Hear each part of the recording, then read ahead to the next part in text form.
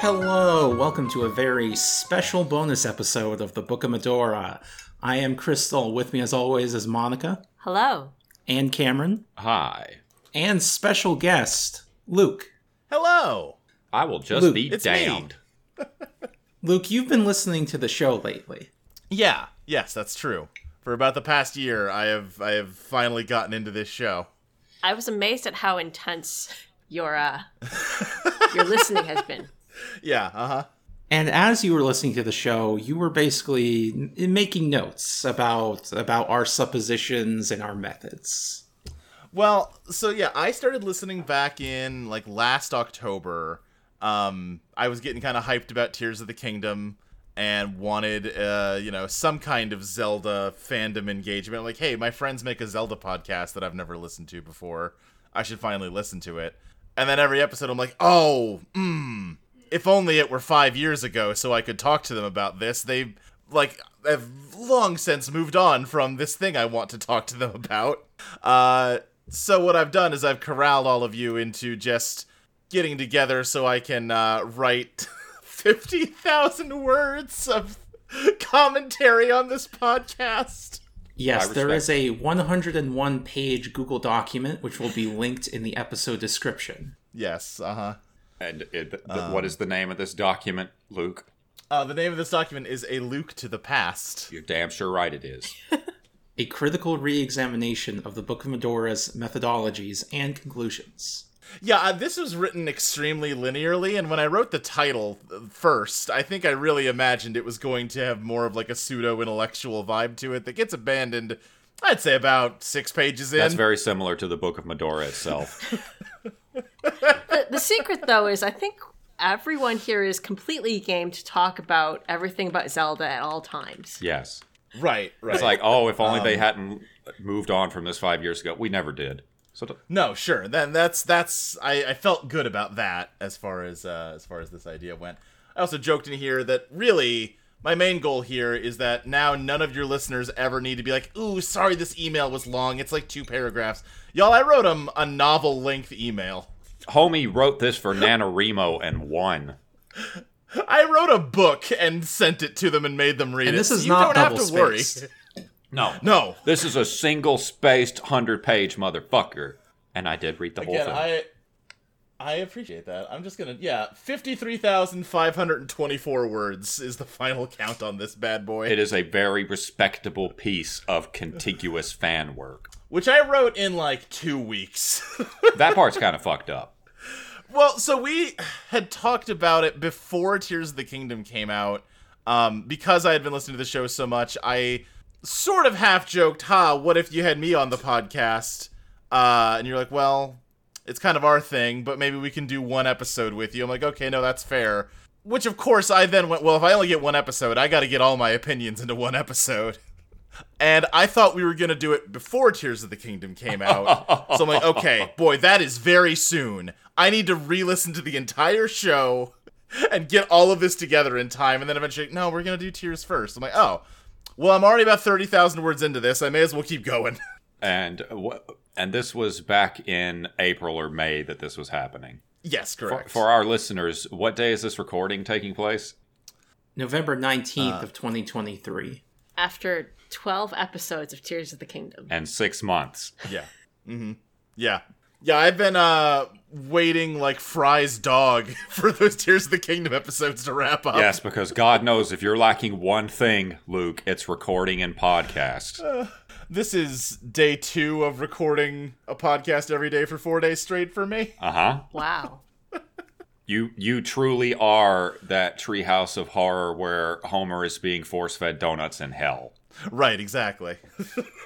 But most of them I don't write 50,000 words in prep That's for. very true. And at the conclusion of this comprehensive critique of the Book of Mudora, you also developed your own timeline. Yeah, as I was going through, I was realizing I was starting to get my own idea of what the Zelda timeline should look like. This was not like a theory I had before this, but it just sort of accreted over the course of re-listening to y'all talk about it.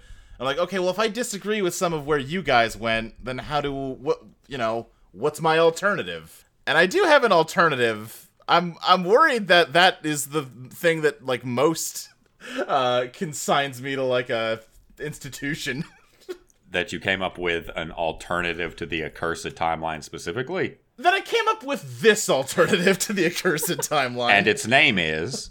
The Blessed Timeline, obviously. Obviously. The Blessed Timeline PDF will also be linked in the episode description, or if you prefer to type it in, it's available at bit.ly/The Blessed Timeline, capital T, capital B, capital T. I'm glad you lived the ethos of the podcast. Yeah. Right, yeah. Luke, let's begin with a sort of summary of the critique of the Book of Mudora. Yeah, okay, so turns out there's maybe not a tenable way to get through this entire thing in a single podcast recording. You don't say. So I've just kind of, At one point, I imagined maybe, and then, a couple tens of thousands of words later, I'm like, what was I thinking? That's not going to happen. So I've just sort of collected some bullet points of some of the broader arguments, and people are welcome to go in and read some of the more detailed things on their own. Or I'm sure we'll get into them as we talk here. I just sort of went game by game here. So starting from the beginning with Zelda and Zelda 2, obviously don't have a ton for those because there's not the most story in those NES games. The main thing I have for this is that I think if you take those two games on their own, they're very clearly supposed to be set on the planet Earth. Why do you say that? This gives me pause. Well, you all have talked about the Christianity at length. That's a big part of it. That's a religion here on Earth. Then the other big thing I have, let me find it. So the manual of The Legend of Zelda opens by saying, the world was in an age of chaos. That same block of text ends referring to the player saying, can Link really destroy Ganon and save Princess Zelda? Only your skill can answer that question. It's not presented as like, can you step it, like, can this thing in this other world happen? It's, can you make the thing in this world happen? I'm explaining this much more poorly than I did when I could write it down, but the style of the writing implies that it is talking about the same world that the player inhabits. So in effect, and also, do you mean that we are Link? Yeah, go ahead. Directly? No, I don't mean that we're Link directly. I just mean that the frame, it is framing the story as something that happened here a long time ago. Okay. It is literally saying once upon a time in some far-off kingdom, not in the fantasy realm of Middle-earth or whatever, And notably, not that this is like a silver bullet by itself, but Shigeru Miyamoto agrees with this vision of Zelda. In his opinion, it is all set on the planet Earth. Known Shigeru Miyamoto stan, Luke, Speed Racer Varner.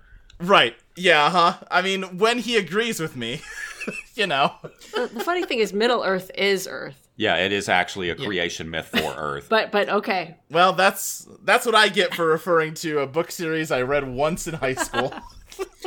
I feel like this was actually quite common in the 20th century for a fantasy setting to actually be Earth either in the far future or the far past. Sure, yeah, not especially. So this isn't that out there. Mm-hmm. I do have questions. Yeah. For one, when do you think The Legend of Zelda, the Hyrule Fantasy, takes place? So that's certainly difficult to place. Obviously, the imagery of it, I would say, is evoking, like, Middle Ages Europe, and that can be kind of a broad time frame. I would place it, let's say, between maybe 500 and 1200 AD-ish, somewhere in that range. Okay, so quite modern on the scale of things. Yeah, I would say so. Like I said, I definitely think it is meant to be evoking, like, medieval fantasy. Okay. This is a lot to take in. It's a big one. It's one of the bigger claims that I'm making. Yeah, it is quite a large claim. Yeah. And they thought, I mean, this is a Euro-ish setting, as opposed to, like, a Japanese setting. I think those first games are pretty indisputably a Euro-inspired setting. Obviously through, like, a Japanese lens, but that is pretty clearly to me what they're playing with. I mean, again, a big part of my argument would be the shortest walk for accounting for the Christian iconography is just, well, yeah, if it's set on Earth, that's not strange. Yeah, it has to be after the iconography of the crucifix has spread across wherever this geography is. Right. And obviously that's not making any claims about the faith of any of the characters, except for Link to the Past Link, who I think is probably Catholic because he crosses his heart to open up the desert palace. He does do that. That does happen. But other than that, like the Link of Legend of Zelda might have just found a shield with a cross on it. That is not necessarily representative of his own faith. And if we make this claim, that means we also have to make the claim that the ancient cistern of Skyward Sword was built sometime after the development of Buddhism. Well, we'll get to it. Okay. Well, let's move on to A Link to the Past. We will indeed get to it. Yeah, let me run through. Go, there it is. So, Link to the Past, I don't have very much going on here. The only thing I really threw out is that when I was thinking about the way that Link to the Past links up to Zelda 2, I'm wondering if Link getting the Triforce at the end of the Link to the Past is supposed to be, or maybe not supposed to be, but can be read to be implying that he is the king in the backstory of Zelda 2. The, like, benevolent king that used the Triforce to rule Hyrule justly, and then had a real shit fail son of a kid that ruined everything. That's really sad. That is quite sad. Yeah. I mean, Zelda gets sad a lot. That's true. It does get sad a lot. So why Link in particular? I believe the main justification of it to me is that, like, and this is, to be sure, more of a vibes thing than a hard evidence thing, but in my mind, if someone's going to get the Triforce, it makes sense that that is a big enough event that, it can happen off screen, but to me, it handshakes well if, like, Link gets it and then is the guy who has it in the, like, one of the two other games that existed at that point, especially thinking about it as a work of fiction that was written when this was very, like, new as a series. There's two guys who own the Triforce in the story of Zelda, other than at the very end of Zelda 2. I guess 3 guys total.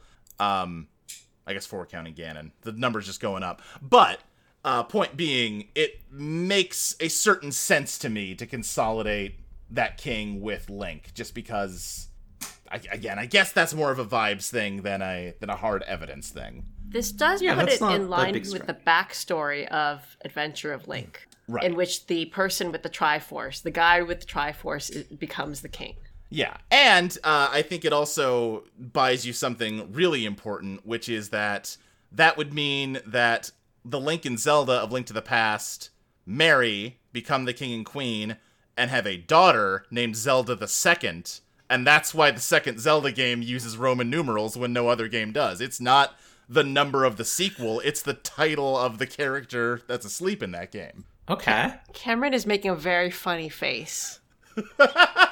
It's okay. It's like he's staring into the sun. Well, I mean, it's a lot to take in. Right.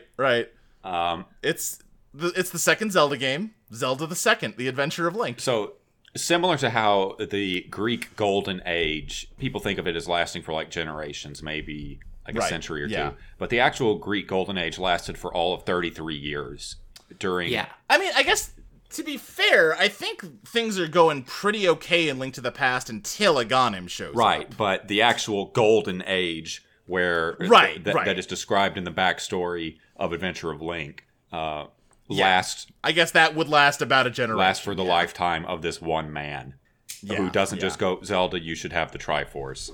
Right. Zelda Jr., take the Triforce. The Age of Heroes in Greek myth, which is like everything from Theseus to the Trojan War when all the heroes die, was only 3 generations. Yeah. Yeah,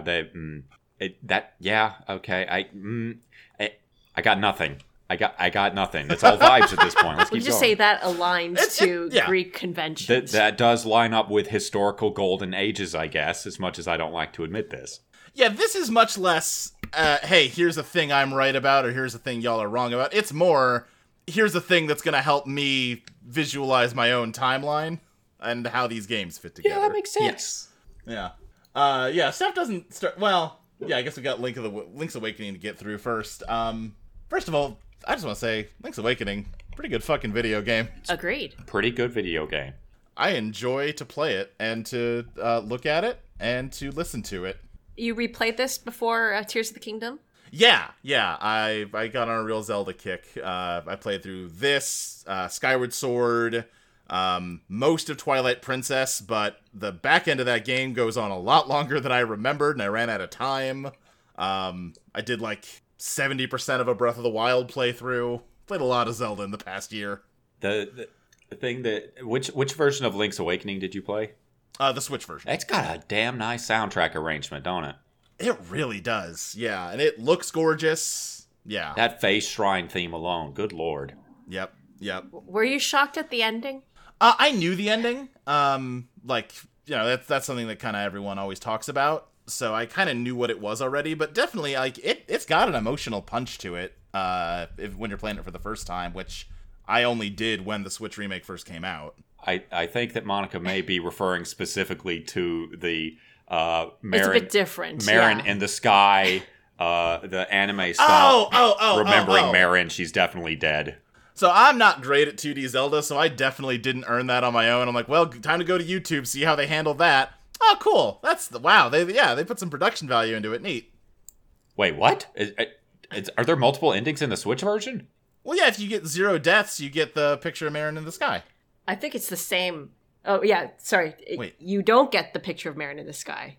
If you die. It is changed from the Game Boy version, in which that picture of Marin flying. is actually in the Game Boy version. She's just not a little angel in it. She. Oh, okay. She is actually. I looked this up sometime after we did that recording, but there's no flying around on wings. Not in the Switch version. Yeah, there's the angel Marin doesn't fly past the end screen because the Switch version doesn't really have the end screen like that. Right? It's just a lot more explicit to us that Marin is dead in the Switch version. We consigned her to the oblivion she was seeking. I don't really buy that anyone capital D dies in that game.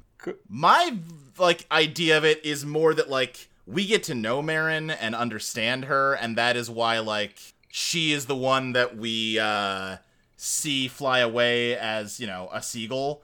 But the windfish is the god of the air and the sea. I think all of the people and monsters on Koholint are supposed to be spirits that he's giving birth to, and he's basically just in some rough protracted labor that you're helping him through. Labor as in birth. Yeah, as in birth labor. So that's why he's a big egg that you have to make hatch to wake him up. You're saying no one dies? I think the people that they are die, but their internal spirit lives on in the form of birds and fish. Okay, I'm into that. In the form of the cloud of seagulls that flies off with the windfish. Right, exactly. Those are the two of those seagulls are those kids playing ball. Yeah, okay. It's all cogent. They're okay. And the nightmares are scared of entering the next stage of their existence, which is why they don't want Koholint to go away. But it's less don't kill us and more don't make us change. But see, it's ironic because by trying to not make anything change, they're the ones changing things. I like that part way because nothing can ever stay the same forever. It's beautiful. It is beautiful. I like that part way through the longer version of the Link's Awakening musings, you go, wait, is this an abortion story? Right, because it is very much the core moral quandary of the game is well, does the windfish have a right to wake up even though it'll kill everybody, or do all the people of Koholint have a right to life? Oh my goodness. Monica, we have definitely talked about this. Have we talked about this? I was listening to the Link's Awakening episode, and Cameron has a point where he is gets 3 words into asking if that's what the game is about, and then just stops and changes the subject. I remember having this conversation, but I don't remember if it was on mic. Yeah, I don't know if y'all edited out of the episode or just had it off mic, but yeah. And I wasn't there because Link's Awakening was before I joined. Right, so yeah. That makes a lot of sense. Okay. Oh boy. Yeah, I don't know what to do with that. It's just sort of there. What a pro-choice story. Right? Yeah. Now, Ocarina of Time is where things start getting funky. Ocarina of Time is where things start getting a little funky. Because now we're in 3D Zelda, and you can look up in 3D Zelda games, and they have day-night cycles for the most part, and that means you can see the stars. And a listener already sent in an email about this, and when y'all were reading that, I was like, son of a bitch! It's okay. I gotta say, I did not expect anybody to take the taboo of geography and to do a 3 times more specific version of it. I think you'll find I've barely ever referenced geography in all of this document. I'm talking astronomy. That's totally different. Sure, but the taboo, like it feels of a kind. Right. When I got to Ocarina, it hit me that if I'm alleging that the 2D Zelda games are all set on Earth, I mean, Earth does have a very specific night sky, so I better check it against the night sky in Ocarina. I got into really deep in the weeds on it in Ocarina because there's like the skyboxes in the remake and the N64 version aren't the same, and blah blah blah.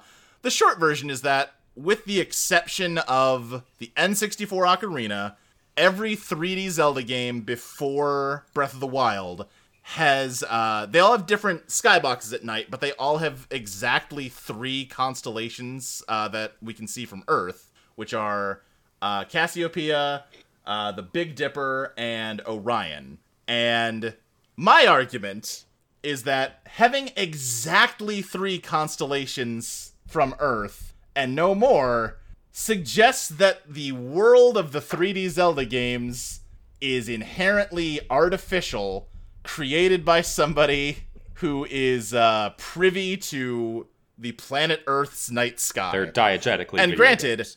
Yes, right. Well, diegetically constructed worlds. You could definitely take the tack, diegetically video games. There's plenty of evidence there, but I think once you take that direction, any kind of lore questions just kind of become meaningless because, well, it doesn't have to make sense. It's diegetically a video game. Maybe with that attitude. Sure, but I mean, like, if we're saying the games are Nintendo games that know they're Nintendo games, then, any inconsistency can just be shrugged off with that explanation. I'm only going as far as to say somebody in the world, in the universe of this game, created the universe of the 3D Zeldas. Okay. Which is to say that there are, at this point at least, as of Ocarina, a minimum of 2 different settings for this series. Okay. When you say settings, right? Can you expand on that a little? Just like, yeah, sure. Right. Well, again, I'm saying that Zelda 2, and Link's Awakening, and then also implicitly the Oracle games and just the Oracle games are all set on a fictionalized version of the planet Earth. But because of the night sky situation, Ocarina, Twilight Princess, Skyward Sword, etc., cannot be set on a fictionalized version of Earth, but are set in what seems to be some sort of constructed universe modeled after the planet Earth. Could it be, though, we don't see the sky in the 2D games? Right. So, yes, that is the linchpin of this whole theory. So, with the argument that in the 3D games, it was made with the knowledge of Earth because we have these Earth constellations. Right. But let's say bringing in the knowledge of Earth history and religion is also possible that the sky does look like that above Zelda 1. It is 100% possible, and that's why I was very relieved to find out there is not a single night sky sequence in any 2D Zelda, because that would really sink this whole thing. There's not like a one-time where you gotta like look through a telescope or something. There could have been, but there's not. So the night sky of those games is simply unknowable, which leaves a margin for me to scribble this deranged theory into. Yes. Okay. That's the big one from Ocarina of Time. I've got, what else we got here?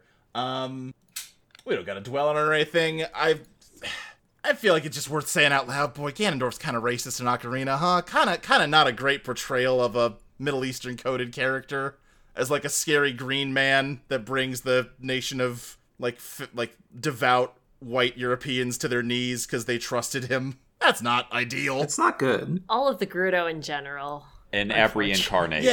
Yeah. Like, Ganondorf is the only dark-skinned guy they consider a big enough deal to put in Smash Brothers, and that's what his deal is. Yeah. It's not good. Not good. As a guy for whom Ganondorf is his favorite Nintendo character, I still feel fairly confident that that's the case. There's a lot of deeply Orientalist views towards the Middle East and North Africa baked into his character design. This 1001 Arabian Nights ass version of real people that they've pseudo baked into this. And I guess, like, their thinking is that the portrayal of the Kingdom of Hyrule is similarly based on fairy tales in the same way. So maybe that's their idea behind it. But boy, it sure doesn't read that way to a global audience, does it? Yeah, especially in, like, the original release of Ocarina, which has, like, explicit Muslim imagery. Yeah. It's wild to me that they were like, okay, we've got the famous monster Ganon, who's a big pig man. I know, let's make him a Muslim. Guys, what are you fucking doing? That did happen. They did do that. Yikes. Anyway, not a timeline thing. I just felt like, you know, I think that's kind of gone implied throughout this, and I just wanted to say it out loud. Yeah, fair. Hitting the next point here. Okay, so the Deku Tree's creation myth talks about how Din creates, like, the raw, like, material of the universe, Nehru creates the laws of the universe, and Furore creates, like, living beings to enforce those laws.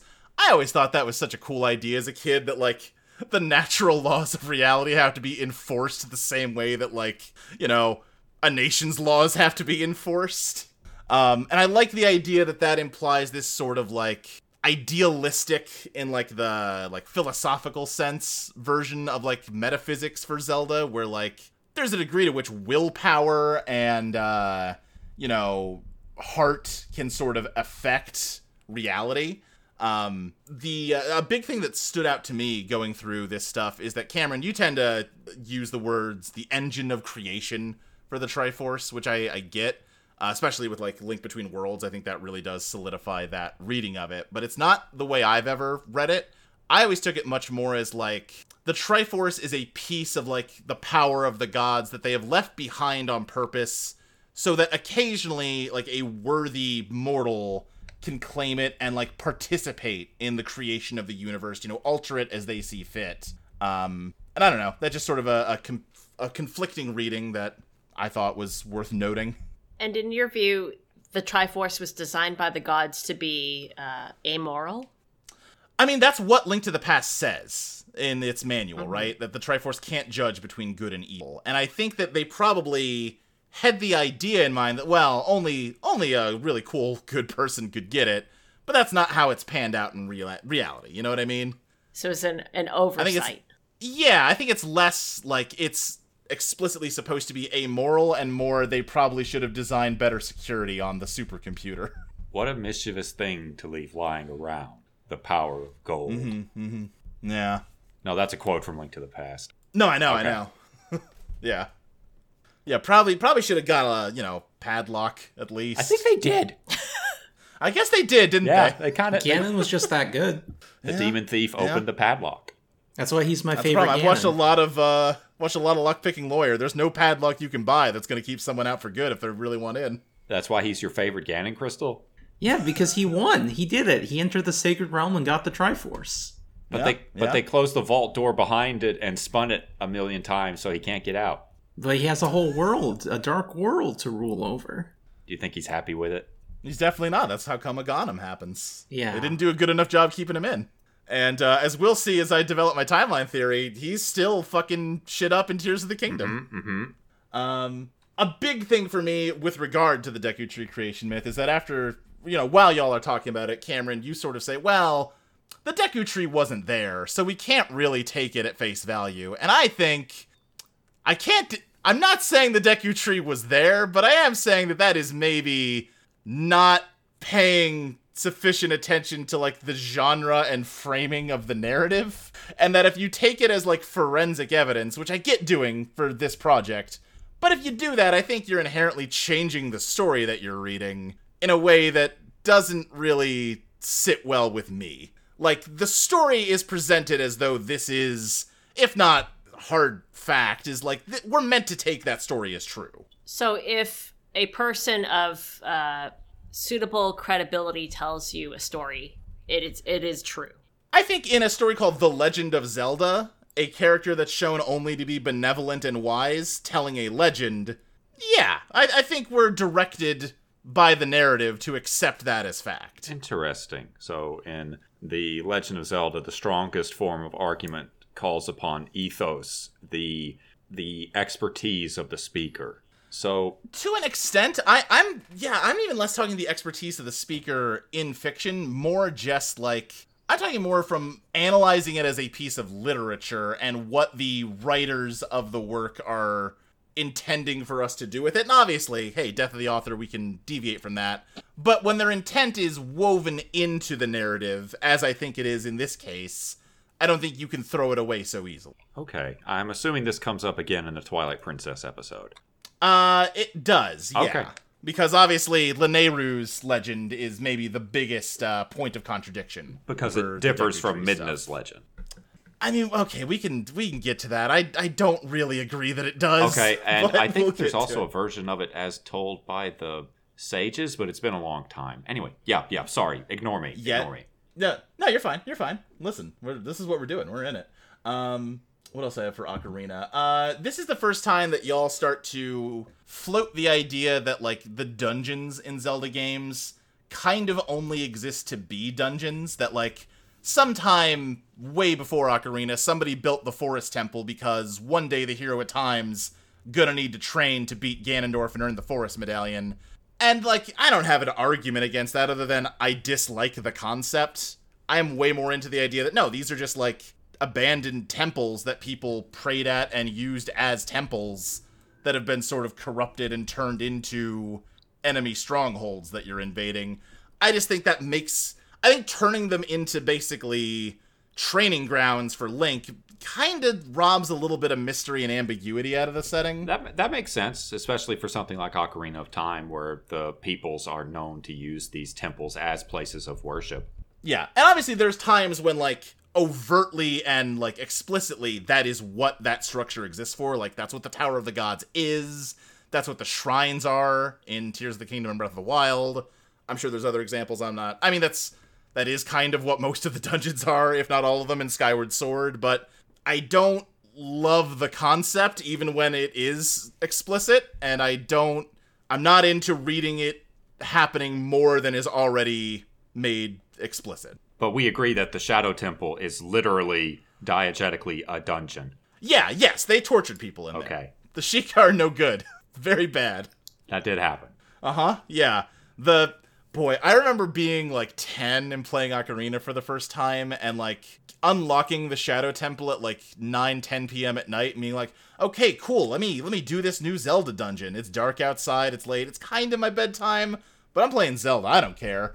And then I take, like, one step into the Shadow Temple and see, like, the art style and hear the music, and I just turn the N64 off. This can wait till it's light outside. Oh, no. I don't need to play this in the dark. Too spooky. It takes a lot of courage, let's just say. 10 is the perfect age to get your shit scared by a Zelda game. Yeah. That's the perfect age to, like, be really, really upset when you, like, see Jabu Jabu's belly undulating when you hit it. Yeah. Like, hit the walls. Yeah. Ugh. Only other thing I've got for Ocarina is touching on the Downfall timeline real quickly. Downfall timeline's silly. It's clearly them scrambling for some kind of explanation. As far as silly explanations go, though, I do kind of like it. Like, I like the idea that everybody can sort of get together and with enough, like, enough solidarity and enough, like, courage diffused throughout the populace, they can all defeat Ganon together, even if it is, like, a much longer, bloodier war than it would be if they had the Hero of Time with them. Even if Ganon has the whole Triforce, I like the idea, because again, like, for created living beings to enforce the laws of the universe, and to me, like, yeah, in the Downfall timeline, that's what the people of Hyrule do by beating Ganon. Do you use the Downfall timeline in the timeline document itself? I do not. I don't use it at all. I just felt like I agree that we should dispose of it. I just disagreed with some of the reasoning behind it that you used. Crystal, what do you think of the idea of what do you think of this objection to our dismissal of the Downfall timeline? Link doesn't really meet other warriors in any of these games. I've been trying to think if he meets one other than, the hero Shade, who is Link. I'd say Darunia counts as a warrior. Okay, that's a good point. Impa. Yeah. They're fucking dead. The sages. Well, true. I think distinctly, Nintendo makes it a point to not have any humanish looking guy of youthful age that is as cool as Link. Yeah. But also, we know that Ganondorf, it's not like Ganondorf is extinguishing all life immediately. Like, generations could pass under his tyranny, and, like, another, like, set of heroes could rise up after the time of Ocarina, you know? But I mean, going with your point about this being a legend, so we kind of have to work within those genre constraints. Right. This is a heroic fantasy about a hero who saves the world. It's not really a story of, like, armies facing armies. Even in Tears of the Kingdom, when there's, like, a Hylian militia, they're kind of a joke, you know? No, I think that is a very fair point to make. Although, something else I'll add, I think the main problem with the downfall timeline doesn't go far enough. If you suppose one downfall timeline, you must suppose a downfall timeline for every game. Because you can die in all them games. That's right. Yep. One must suppose. Right, so there really needs to be, like, 2x timelines where x equals the number of Zelda games. And Nintendo, you know, fix your shit. Yeah, Reggie, come on. Sorry, come on, Doug. No, we gotta pull Reggie out of retirement for this one. But yeah, that's all I've got for Ocarina. I don't have a ton for Majora's Mask, because it doesn't have a ton of, like, timeline implications, even though it is my favoriteest Zelda game. God, it's so good. Before we leave Majora's Mask, though, the night sky is also present in Majora's Mask. Yes, I was going to bring that up. So it does have the same 3 constellations. And also a cool thing I learned while researching skyboxes in Zelda is that other than the constellations, all the other stars are randomly generated based on the name of your save file. That's cool. It's pretty cool. Yeah, that's a really neat touch that, like, they didn't need to do that. No one figured that out until, like, decades after the game came out, but what a neat little touch. Does that mean that each of them takes place in a different world? Oh, boy. Ooh. I mean... coming fresh off your downfall timeline critique that it doesn't go far enough. Right. You could take it that way. I think the way I landed on interpreting it is that whatever your name is, you are the destined hero of Termina, and your name was encoded into the stars to foretell of your coming. That's pretty cool. Yeah. I could gush about Majora's Mask forever, but we have so much to get through, I'm just going to skip over it.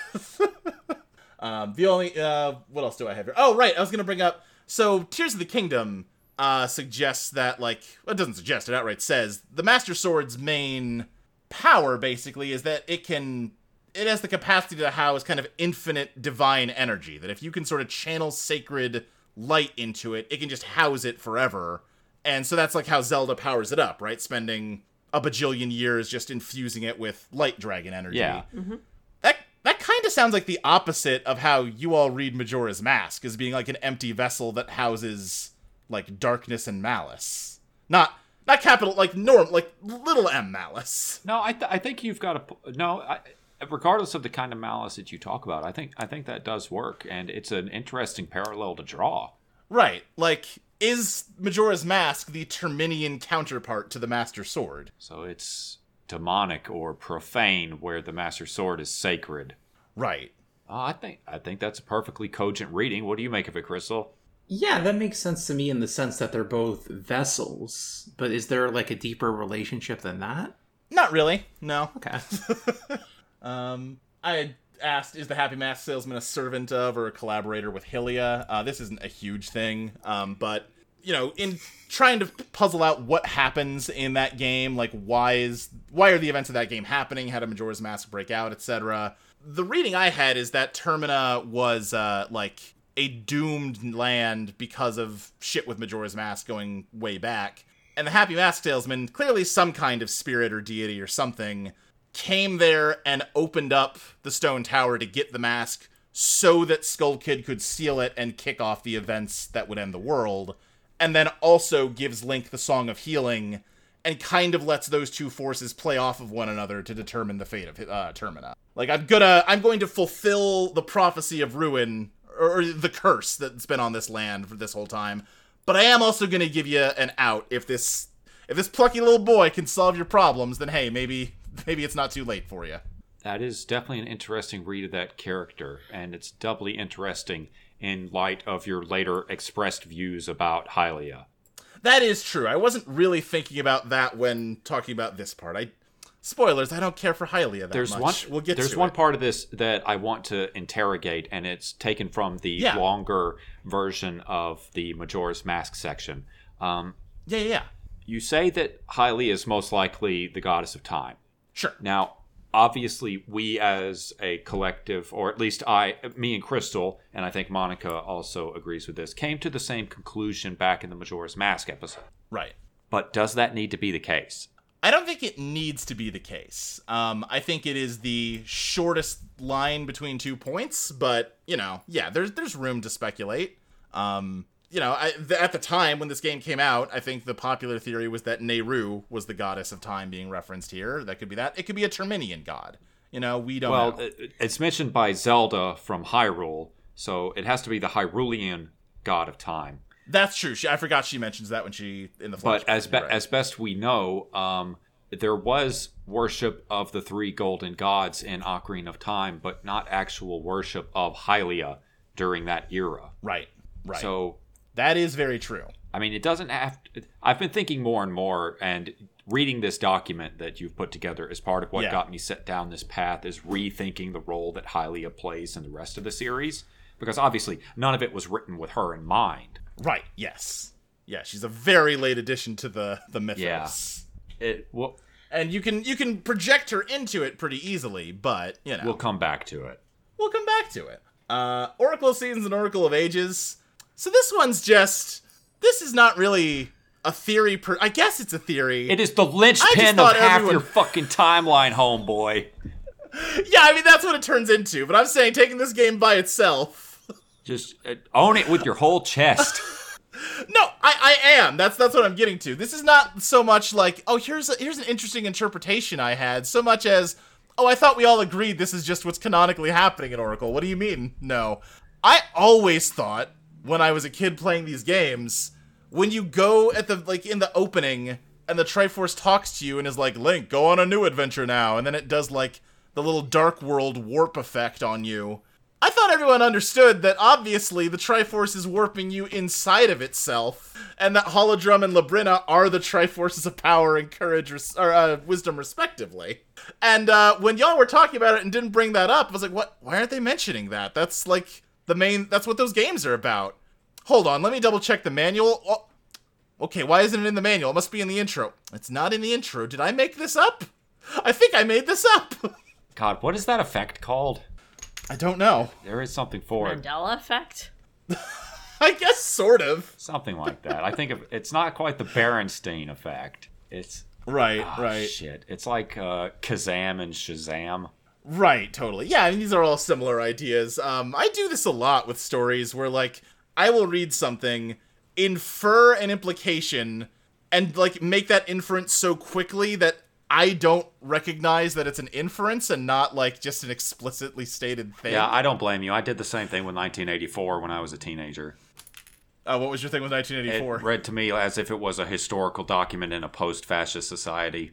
Oh, interesting. Huh. That'd be a good way for that book to be, but I don't think it's true. Yeah, well. But, yeah.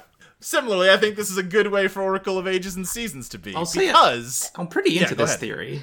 Yeah, I thought I might be able to get you on board with this one, Crystal. I kind of wrote out all of my points about that being how I had read it, and then but I guess I made it up, so never mind. And then I listened back to y'all's Oracle episodes. I was like, wait a second. These games don't make any fucking sense, but if you apply my interpretation, all of the discrepancies go away.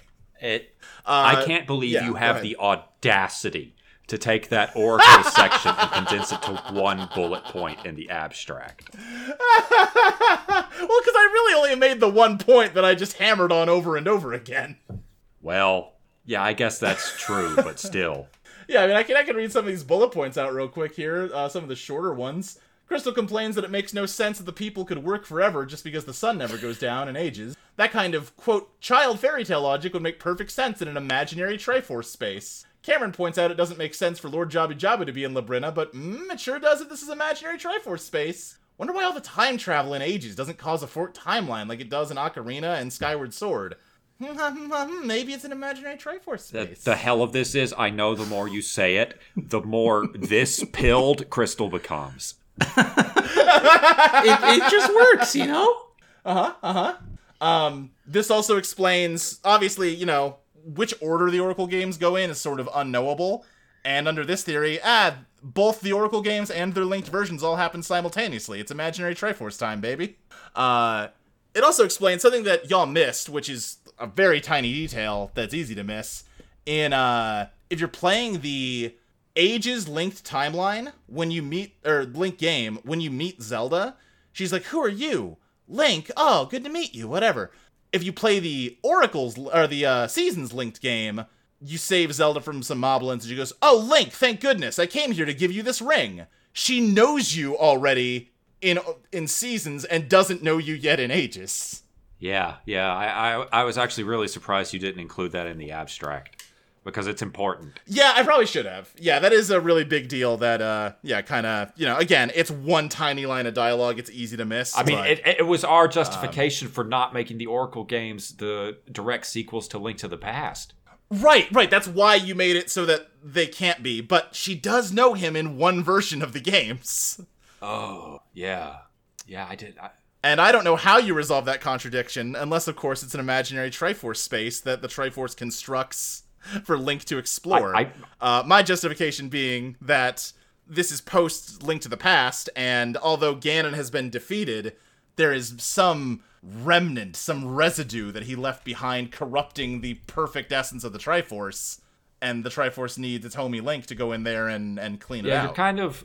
This version of the explanation, the abstract, is kind of leaving off the idea of Ganon as this universal corrupting force, since we've brought up Lord of the Rings multiple times, sort of like Melkor or Sauron in Middle-earth. Yeah, I was going to get into this more deeply once we started talking my timeline, but one of the cornerstones of my timeline is the idea that Ganon gets the Triforce in Link to the Past. He wishes to control the world, or, you know, conquer the world, whatever. Link uses the Master Sword to kill him and wish for everything to be good again, but the Master Sword is kind of cheating, and the Triforce might have some part of it wanted to still grant its first Master's wish that it never fully got to grant because the Dark World got sealed. So what if it held on to a tiny little spark of Ganon inside the Triforce? And that is where, like, most evil in the setting derives from going forward. That the Triforce itself has been corrupted this entire time. The Triforce working for Ganon? I don't believe this as an idea that we can put forth to the people. It has to grant the wishes asked on it. And it never fully granted its first Monica's wish. staring at me in a way that suggests she doesn't realize I was being ironic. I was pretty sure, but I wasn't 100%, which is why I guess that delivery was weirdly dry. And so another what you were alluding to, the most bug nuts part of this, I think probably, is when I was putting the timeline together. What I landed on was, well, but okay, you know, Oracle games happen, Link purifies the Triforce, so what happens? Well, but hold on now. Oh, Jesus. If each Oracle game is 1/3 of the Triforce, they canceled that third game, didn't they? They sure did. He never actually goes into the Triforce of Courage. Sure doesn't. So, in Link's own part of the Triforce, Ganon was hiding. The Ganon you fight at the end of the Oracle games, that's a puppet Ganon used to make Link feel like he finished his task. Monica's thinking very hard about this. So if I'm following correctly, Link would only finish his Triforce quest by entering and defeating this unknown assignment in the Triforce of Courage. Right, exactly. That would assumedly involve the Oracle Faror? Yeah. Whatever that third canceled game would have been. Capcom really screwed us. Really doomed Hyrule by not putting that third game out. That's true. We should have had to spend $120 to finish this game. And... Well, you know, I guess when you think we wouldn't have any Zelda games to play if they put the third Oracle game out. All the designers go, well, setting over. Right. They would have, well, we were developing Wind Waker, but I guess we can't make it anymore. So... We gotta cancel that third game, Shigeru. So is Furore in the 2 Oracle games that we have, is she a false plant? Yeah. Ooh, I hadn't considered that. Maybe. Yeah, that's possible. I think I took it more. She is the real Furore, the real oracle of the Triforce of Courage or whatever. Like the spark of the goddess Furore that is kind of reflecting her in the Triforce. But like, obviously, I'm having to speculate a lot because I'm incorporating a canceled game into this timeline. But I think the way I took it is the plan was Link would go into each piece of the Triforce, defeat the like remnants of Ganon that were manifesting as like Onyx and Baron and whatever third villain, and then everything would be good. But once he does 2 of them, either the remnant of Ganon enacts a plan to defend itself, or the Triforce, which is in conflict with itself, even though it brought him here to do this, stops it by throwing this false Ganon at him and short circuits the process. And, you know, maybe if you gotten to talk to Furore after that main ending, she'd be like, dude, no, come back. But it's too late. Very interesting. Yeah, just something to chew on, I guess. Moving onward here. 4 swords, I have nothing. Y'all didn't have much, and I have even less. Yeah, they don't give us a lot of material in that one. Yeah, not a lot to work off of in 4 swords. Wind Waker, just throwing it out again. Good fucking game. Love Wind Waker. It's so good. This is the last Zelda that I am like fully like in the pocket for. I like every Zelda still pretty much. I don't really love any Zeldas after Wind Waker. It is tragic that you got left behind harder than the ride or die Twilight Princess kiddies. Yeah, no, even Twilight Princess, I was kind of like, you guys are losing it. You're fading.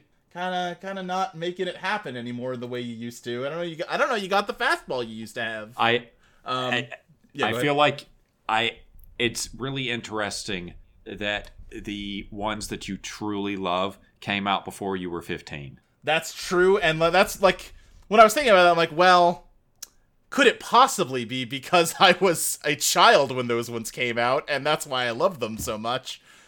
No, I think it's probably the world that's wrong and not me. I would never go so far as to suggest that you love them more because you experienced them earlier. It's just that It's interesting that the best ones came out in the first half of your life. Right, yeah. Been a long time since I have truly and fully been in love with a Zelda game. What's our relative ages here? I just turned 33 years old this very week. And Crystal is 30, I'm 35, and Monica's a little older than me. I'm 37. Okay, yeah. This puts in perspective. I did discover while looking into stuff for this that my 3 favorite Zeldas, Link's Awakening, Majora's Mask, and Wind Waker, all have Yoshiaki Koizumi as like a main writer on them, and no other Zelda game does. So I do think perhaps he might be part of the magic. There is definitely a through line. And I didn't know who this was, other than the guy in Nintendo Directs that I think is kind of handsome. But see, I was like, Crystal, I told you, this motherfucker's good looking. He's a good looking guy. Yeah, okay. Sure. Every time he comes on screen, I'm like, who's this handsome dude? Oh, it's that guy. He is the face of Nintendo's development right now. Yeah, and he's like, he sort of took over Mario. He's sort of the Aonuma of Mario, right? Yeah, absolutely. Yeah. Which I also learned he's also the guy that put the storybook into Mario Galaxy and got in a lot of trouble over it. Sure did. No more writing stories for him. Right, he doesn't have a single writing credit post-Galaxy, and I'm like, oh, fuck, no wonder Nintendo's taking a downturn. They gotta let him back in the writer's room. I was finding, like, quotes from him. Did You Know Gaming did a bunch of, like, translations of old Majora's Mask interviews, and he's kind of shit-talking Miyamoto in them, which I really enjoyed. Hell yeah. Like, he says that after he wrote Link's Awakening, Miyamoto told him that he hated it, he did a terrible job, and he will never let him write a Zelda game again. And he was like, I took that as a compliment. I wanted to make something Miyamoto wouldn't like. Absolutely. What a hero. I can't believe Miyamoto is the one who's the guy doing the fucking Zelda movie. I mean, yeah, listen. It would be pretty interesting if the Zelda movie was like a non-narrative film, like Miyamoto likes. That would be extremely... If it was genuinely a non-Hollywood movie, if it was something experimental and weird, I'd be all over it. I don't give a shit. I even think it could be a Hollywood movie, but it needs to be like like think about like this is the first example off the top of my head, like Fury Road. Mad Max has barely any dialogue in that movie. If Link had a Mad Max amount of dialogue, I'd be fine with that. Honestly, yeah. I agree. Yeah, go on. Like, if you had, say, I don't know, Mipha and, like, the Furiosa role or something. I guess it'd be more like Zelda or... No, shut up. Mipha role. Again. Let's go. Well, I was thinking, like, Sages. Like, because that's kind of the role she plays. But, you have a main character and you have Link on the side as, her dog that she can send on tasks. Hell yeah. That suits Zelda, and they will never do that, because that's not, like, conventional enough. I think I've mentioned it before, but I would kind of like it if a Zelda movie had no dialogue at all. Totally. If it was just Link wandering the wilderness and, like, getting into fights and, like, solving block puzzles, with the right filmmaker, that could be a really cool movie. What was I gonna say? I don't remember. Doesn't matter. What else do we got here? Back up. Oh, right. Yeah, so this one, we're still getting into the constellation stuff. I think I've already covered that point pretty extensively. My theory for what happened in the backstory of this game, why a hero failed to appear... I think a hero did appear, but King Daphnis, that fuck, denied them because they did not fit his conception of what the hero of time is supposed to be. So he's like, no, I'm not even letting you into my basement to try to pull that sword. Get the fuck out of here, you weird kid. And the gods were like, okay, bud, well, gonna flood you then if you don't want option A, we're giving you option B, like it or not. I'm curious to hear your justification for this reading. So, it is partially just, I don't think it is a hard, like, this is what happened. It was more hearing y'all discuss it and realizing there is a lot of ambiguity there and what formulation kind of suits my interpretation of Wind Waker the most. Daphnis is inherently this very conservative person who kind of damns Hyrule through his conservatism and, does not learn his lesson until the last cutscene of that game. The entire time throughout that game, he's like, no, this kid isn't the hero. He's just some fucking kid, but I don't know. We gotta get these damn pearls. We gotta get this sword. He's good enough. He's kind of like, when you get the translated version of that Jabun conversation, he's kind of not in your corner the way you would think he is. He's like, no, this kid's a nobody, but I'm trying, man. He says you're not the hero of time, right? Right. Yeah, I think, yes, but I take that to mean more broadly, like, this kid's just a kid, but, he's brave, and he can use a sword, so, beggars can't be choosers. We'll make it work, I guess, hopefully. I'd rather not everybody die. I'm not going to take away from this reading. It's perfectly valid. Yeah. I feel like you might be casting Daphnis maybe 2 or 3 shades harsher than the text of the game. This is the same Daphnis that takes Tetra and turns her into a powder white princess that's not allowed to do anything. So, I mean, I don't know. Seems to fit to me. I mean, that's right. It's like, yes, but the misogyny. It's like, I can't argue about the fucking misogyny. That happened. Right, like, he's trying to force Tetra into the traditional role of a Zelda, and I think by the same token, he's like, well, Link, you don't really qualify as a hero because, like, you don't fit my traditional conception of a hero. I just don't know if that lines up with the conversations he has with Link. I think Link to him is a Hail Mary pass, because, hey, Ganon's back and we don't have time, and, like, I'm a fucking boat now, so we'll do what we can. I won't keep pushing the point. I just wanted to say that. Yeah, again, it's interpretive. I'm not going to say my reading is definitively what happened. It's an interpretation I kind of landed on through the process of this that I like, but I can't say that, like, here's the silver bullet that proves it. You know what I mean? It's a funny assessment because none of the people in Wind Waker, except for the Deku Tree, would have met Link. Right. Hero of Time Link. Right, but they would have had legends about him, right? Yes. Of course. Yeah. And also, this is the only game where the Master Sword is in Hyrule Castle itself, which means the royal family would have had more control over the access to it than they do even in, like, Ocarina, where you need the royal family's Ocarina to get into the temple. You kind of need everybody on board to open up the Temple of Time. Only the royal family has control over the Master Sword in the Wind Waker backstory, Which is sort of a running theme throughout your timeline. Yeah, I don't like monarchy. That maybe informs some of my readings. A little bit, Hey, we're not a pro-monarchy podcast, even if No, I know even that. if we deal with a pro-monarchy setting. Right. I think there's plenty of room to read anti-monarchy into this if you're willing to bend a little. I think that's everything I had for Wind Waker. I have a lot for Wind Waker, but everything the big points I wanted to cover, you know. Four Swords Adventures, I don't have a ton here. Obviously, it's very important for Book of Mudora, for the Accursed Timeline. I'm trying to remember the arguments for this, but what I've written down in the abstract is I don't think the case for the Dark Mirror being the Mirror of Twilight is as strong as y'all suggested it is. I think, yeah. I don't even know how strongly y'all hew to that at this point. I mean, it was one of those things where it's like, oh, this is a neat puzzle piece. Yeah. Right. Yeah. Because I think even by the time you're talking about the Accursed Timeline, you're not that concerned with making them handshake that neat. Yeah, that's true. It's amazing how much lore that game tries to drop, though. Yeah. Right, yeah. Every time Nintendo tries to engage in, like, the timeline, they really goof it up. It's clearly supposed to be the imprisoning war, just like the others. Right, yeah. Just like the other 6 games that are clearly supposed to be the imprisoning war.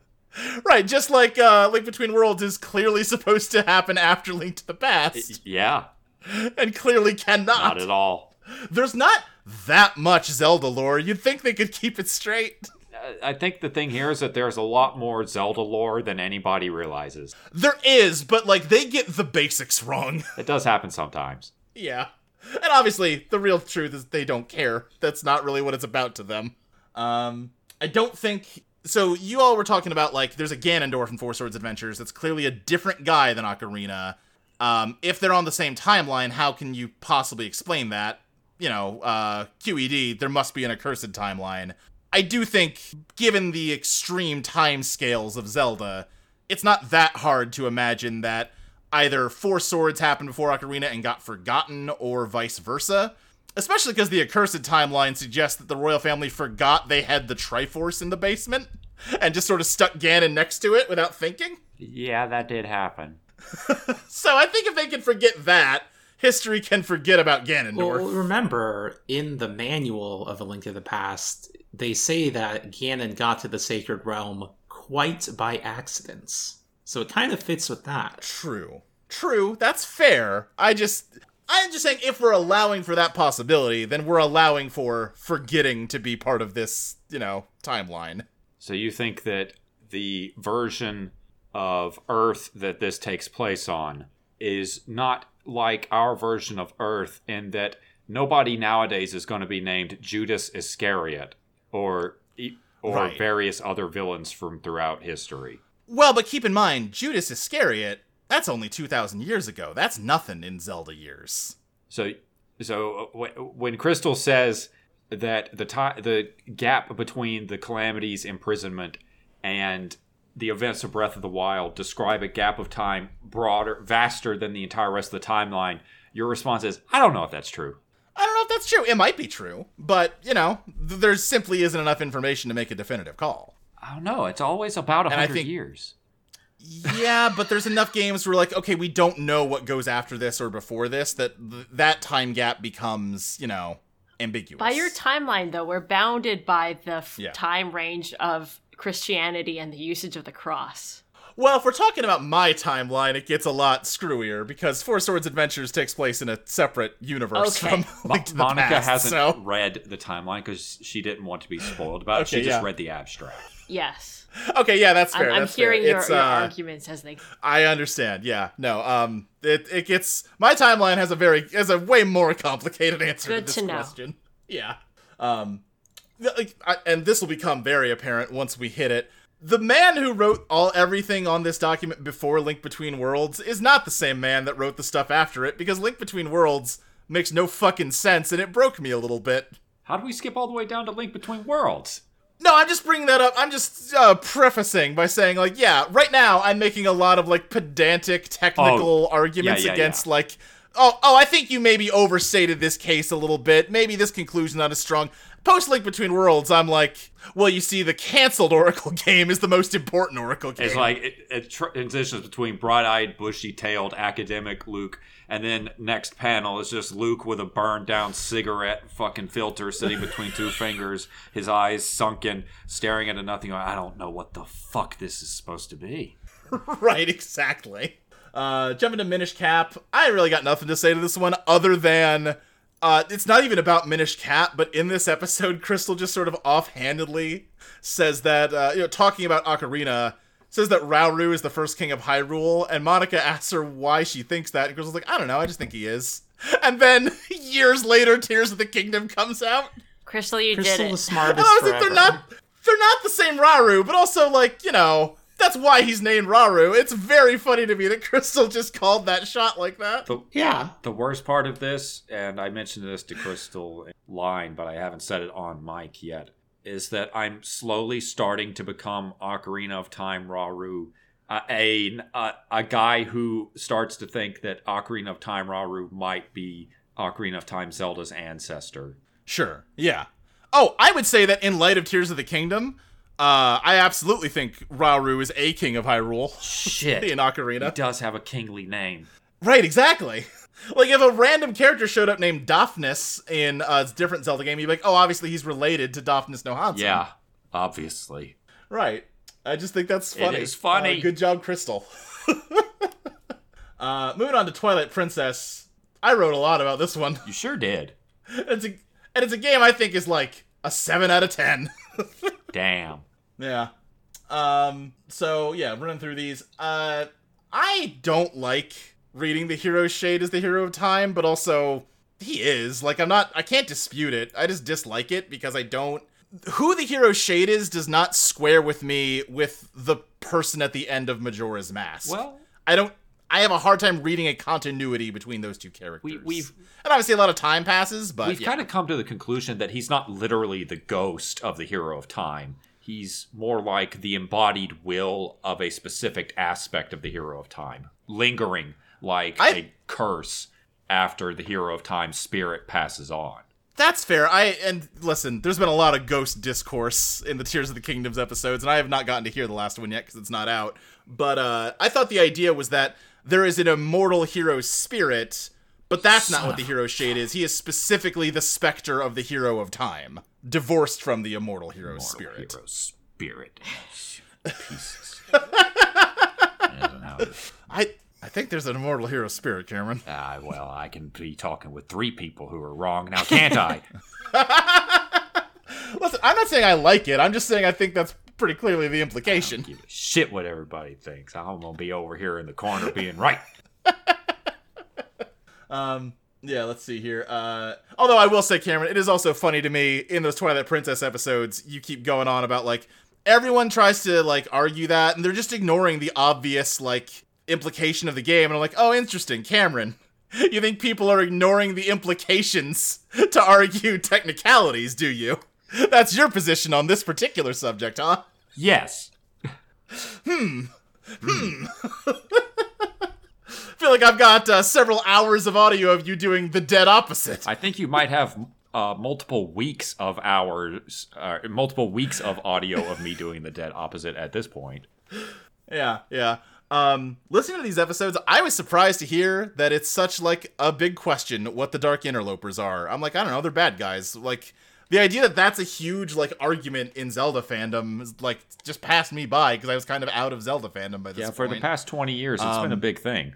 Like, yeah, no, there's a Triforce, guys. Have you heard about this? There's gonna be bad guys what want it sometimes. And they're clearly the Dreamlanders. True. Right, yeah. My best theory for them, and I do a very close reading of that Lanayru myth in here. My best interpretation is that there were people in the Sacred Realm, and the Dark Interlopers are a faction of those people who rebelled against the rest of them, and tried to, like, take the realm for themselves and the power of the Triforce for themselves.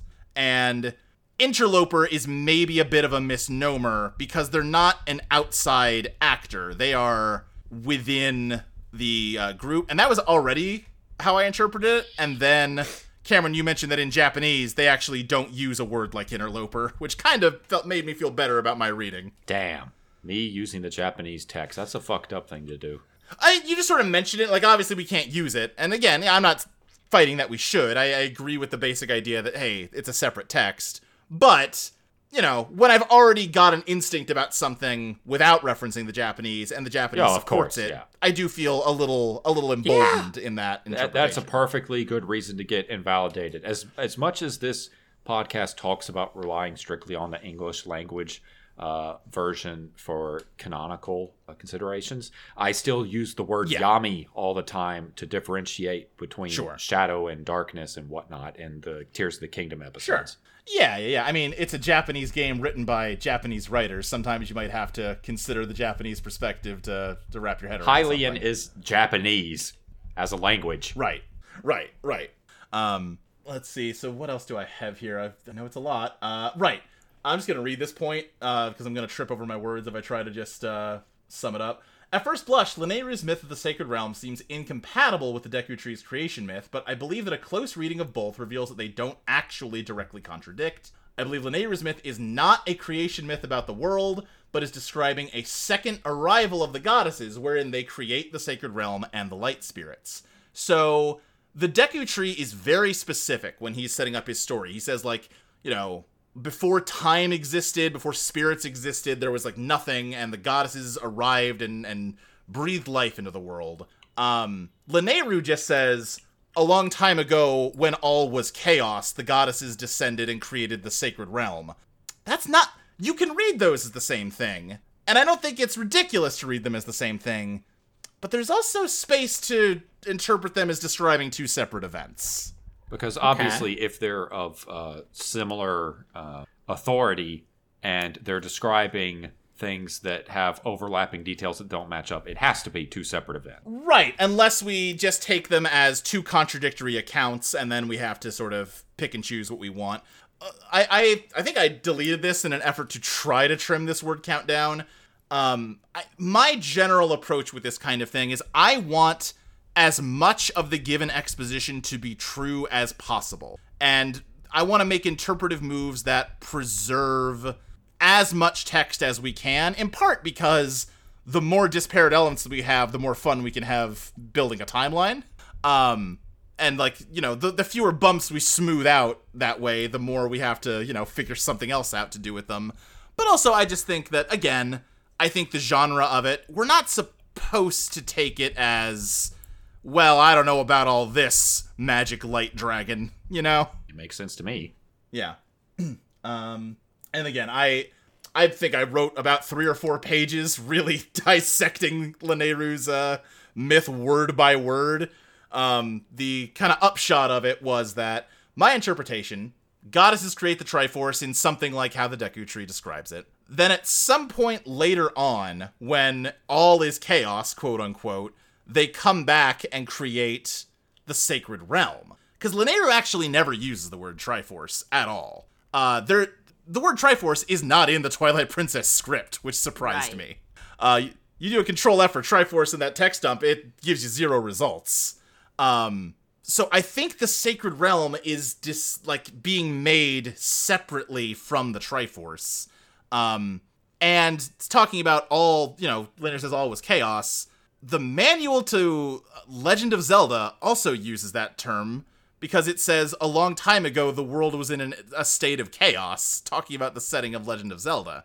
Now, obviously, you're allowed to describe 2 different things with the same word, but it's an interesting parallel. Yeah, that is an interesting parallel. That is a very interesting parallel. I wonder if there's... what if perhaps... a Japanese phrase that they're trying to capture that's more common in Japanese than English. We'd have to do some... Possibly, yeah. In the case of the Zelda 1 manual, I would kind of think they're not that fussed about, like, expressing the Japanese, like, perfectly as long as they get the basic idea across, but maybe. Luke, before we move on, I just wanted to say, because this is where it really starts, that not the Oracle alternate pocket universe thing, or the multiple versions of Earth that we're on so far. Yeah. But this game here, where you look at two alternate versions of the text and decide that there's two different golden goddesses origin stories and they must apply to different parts of the setting. Crystal, feel free to chime in on this. I just want to say, Luke, that I admire your willingness to let this timeline and this reading of the text get so fucking complicated. Yeah, I really kind of went all out here. I mean, listen, not to drag Christianity into it, there's multiple stories in the Bible about God doing stuff, you know? There can be multiple religious myths of the goddesses. Yeah, of course. It's just that the degree to which you go into it really speaks about your proclivities as a writer, I think. Sure. Yeah, I think you that's never fair. shy away from complexity. I would say that both the blessed and accursed timelines deeply reflect the aesthetic sensibilities and interests of their writers. When you put it that way, it just sounds reflexive. Yes. Perhaps we cannot escape who we are at the end of the day, no matter how much Zelda theorizing we do. Well, we can try. Yeah, our approach was to try to condense the 20 different stories of the imprisoning war into one thing. But you're like, no, my timeline has 6 stuff. different imprisoning wars. Yeah. You know, you have that sometimes in history, like the Third Crusade, the 6th imprisoning war, you know. Yeah. Last note I have got for Twilight Princess is, Crystal, this is where you float the idea that, like, Ganon's wishes on the Triforce, or Ganon's wish on the Triforce and Link to the Past kind of ripples across the timelines, and that's why he gets the Triforce in Twilight Princess. I do like that idea a lot. I think it's cool. An alternative I came up with that I'm also into, though, is that when the royal family was waging war against the Gerudo, they opened the door of time themselves and caused the Triforce to split in the same way it does in Ocarina, and the Triforce of Power doesn't find Ganondorf until he's being executed. Okay. Like, they tried to claim the Triforce to use in eradicating the Gerudo, and it didn't work because it got split. Walk me through this, because this would be the battle against Ocarina of Time Ganondorf. Right, so the timeline I'm imagining, right, Link sort of, goes to Zelda at the end of Ocarina, says like, hey, that dude, bad news. do something about that guy. He escapes. A war between the Gerudo and Hyrule kind of starts, and we know from Twilight Princess that it's a really fucked up war where they kind of just kill off the Gerudo. Sometime during that battle, I'm saying the King of Hyrule convinces the client kingdoms, the Gorons and the Zora and what have you, to give him the spiritual stones and open the door of time so that they can use the Triforce in this war. But when he tries to claim it, the same thing happens as what happened to Ganondorf in Ocarina. It splits into 3 parts and just sort of goes flying through the ether. Sometime after that, Ganondorf is captured, going to be executed, and at that point, the Triforce of Power finally finds him as, like, the most worthy recipient of it and, activates in him. So this is a King Bumble again, when he's not listening to his daughter. Exactly, yes. Like, we already know the Hyrule of that era is fucked up and evil, and that seems of a piece with what they would do. It is fucked up and evil. My idea was always that the Triforce split as soon as the child timeline was created, because Link has the Triforce on his hands. That is true. I will say, Link gets the Triforce on his hand in Skyward Sword before he gets the Triforce, and it, like, slowly lights up as he becomes worthy of it. That's true. Just because he's got that symbol on his hand at the end of Ocarina doesn't necessarily mean he actually has the Triforce. I know you ain't saying this shit after talking about intent, motherfucker. Again, this is not like, oh, I don't think you guys read it right. I like Crystal's idea. I just thought I also had a cool alternative. Yeah. According to this, I think the remaining piece would be wisdom that would be left with the king. And then he'd have to go to his daughter and go, oops, I'm sorry, I fucked up really badly. Right. That's the thing, is King getting wisdom after that, or does he go to tell his daughter he fucked up and she's just got the Triforce of Wisdom like, yeah, I know, Dad. I know. I like the idea that somebody could touch the Triforce and they just don't get any peace whatsoever. No peace. Yeah. Yeah. I was gonna say, doesn't matter. That is all I've got for Twilight Princess. I don't really have anything for Phantom Hourglass. I'm not saying anything positive, negative about it as a game. Not especially consequential on the timeline. I think that's fair to say. Yep. Just kind of like, oh, by the way, Wind Waker, Link, and Tetra, they got up to some other business. You don't see any particular import to the story of Oshus or this parallel world of the Ocean King. I do point out that the existence of a nested universe within the universe of Zelda does say, these nested worlds keep popping up, so maybe it's not crazy for me to invent a couple more for my timeline theory. That is one direction to take it, isn't it? It is one direction to take it. Spirit Tracks, this is the only Zelda game I haven't finished, other than, like, Wand of Gamelon or whatever. It's a shame. Was moving.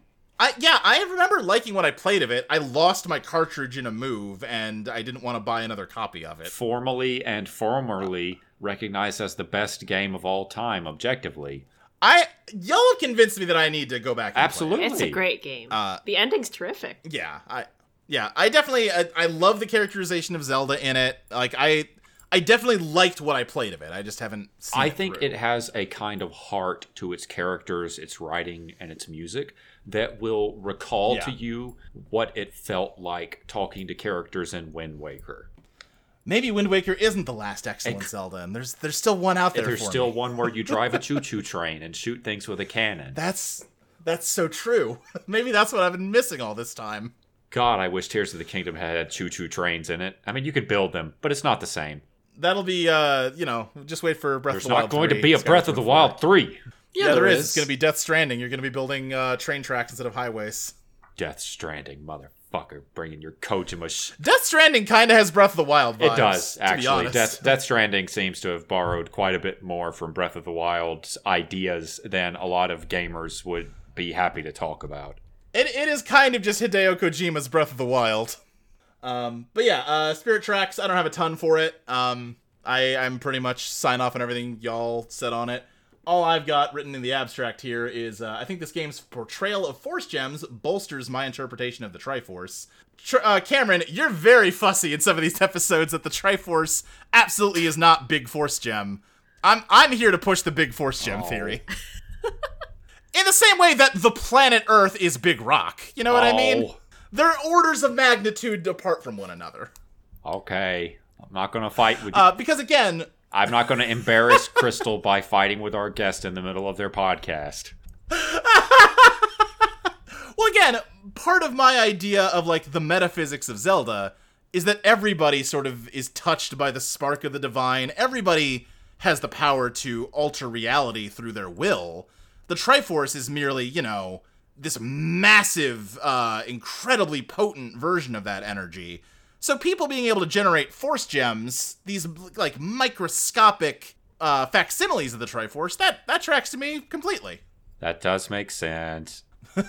Yes, Phantom Hourglass does have a line that says the sand in the hourglass is made of Force Gems from the Ocean King. So clearly, at least with the minor deities, there's not a fundamental difference between human and divine Force Gems. Hey now. That and, the thematic purpose of gratitude crystals. Would you believe that comes up in the larger version of his dissertation? Yes. Yeah, no, y'all talked about Force Gems being gratitude crystals. I'm on board. Yes. Speaking of, it's time for Skyward Sword, another game I wrote a lot of words about, despite not, adoring it. Yes, Monica, remind me there's something I want to say at the end of the Skyward Sword section. Okay. What I'm gonna say up front, because I'm worried I'm about to be mean to a game everybody else here likes, the parts of Skyward Sword I like are not the parts I'm talking about here, right? I actually love the dungeons in this game. I think it's super fun to play. I have some issues with the story, which I'll get into. Thank you for being so considerate of our feelings. I promise you we have heard much worse without dying. Sure, I know. Listen, I'm the guest here, so I feel bad being like, and let me explain why the thing you like sucks. No, I think that's okay, honestly. Some adversarial back and forth. Yeah. Yeah. So, first point is that there's actually not that much in-game evidence that Skyward Sword needs to be the earliest game on the timeline. In a post-Tears of the Kingdom world, even more so. But, like, the main things that, like, point to Skyward Sword being first in the game itself, obviously that's sort of how it was marketed, but we don't care about that. It's like, well, you forge the Master Sword in this game.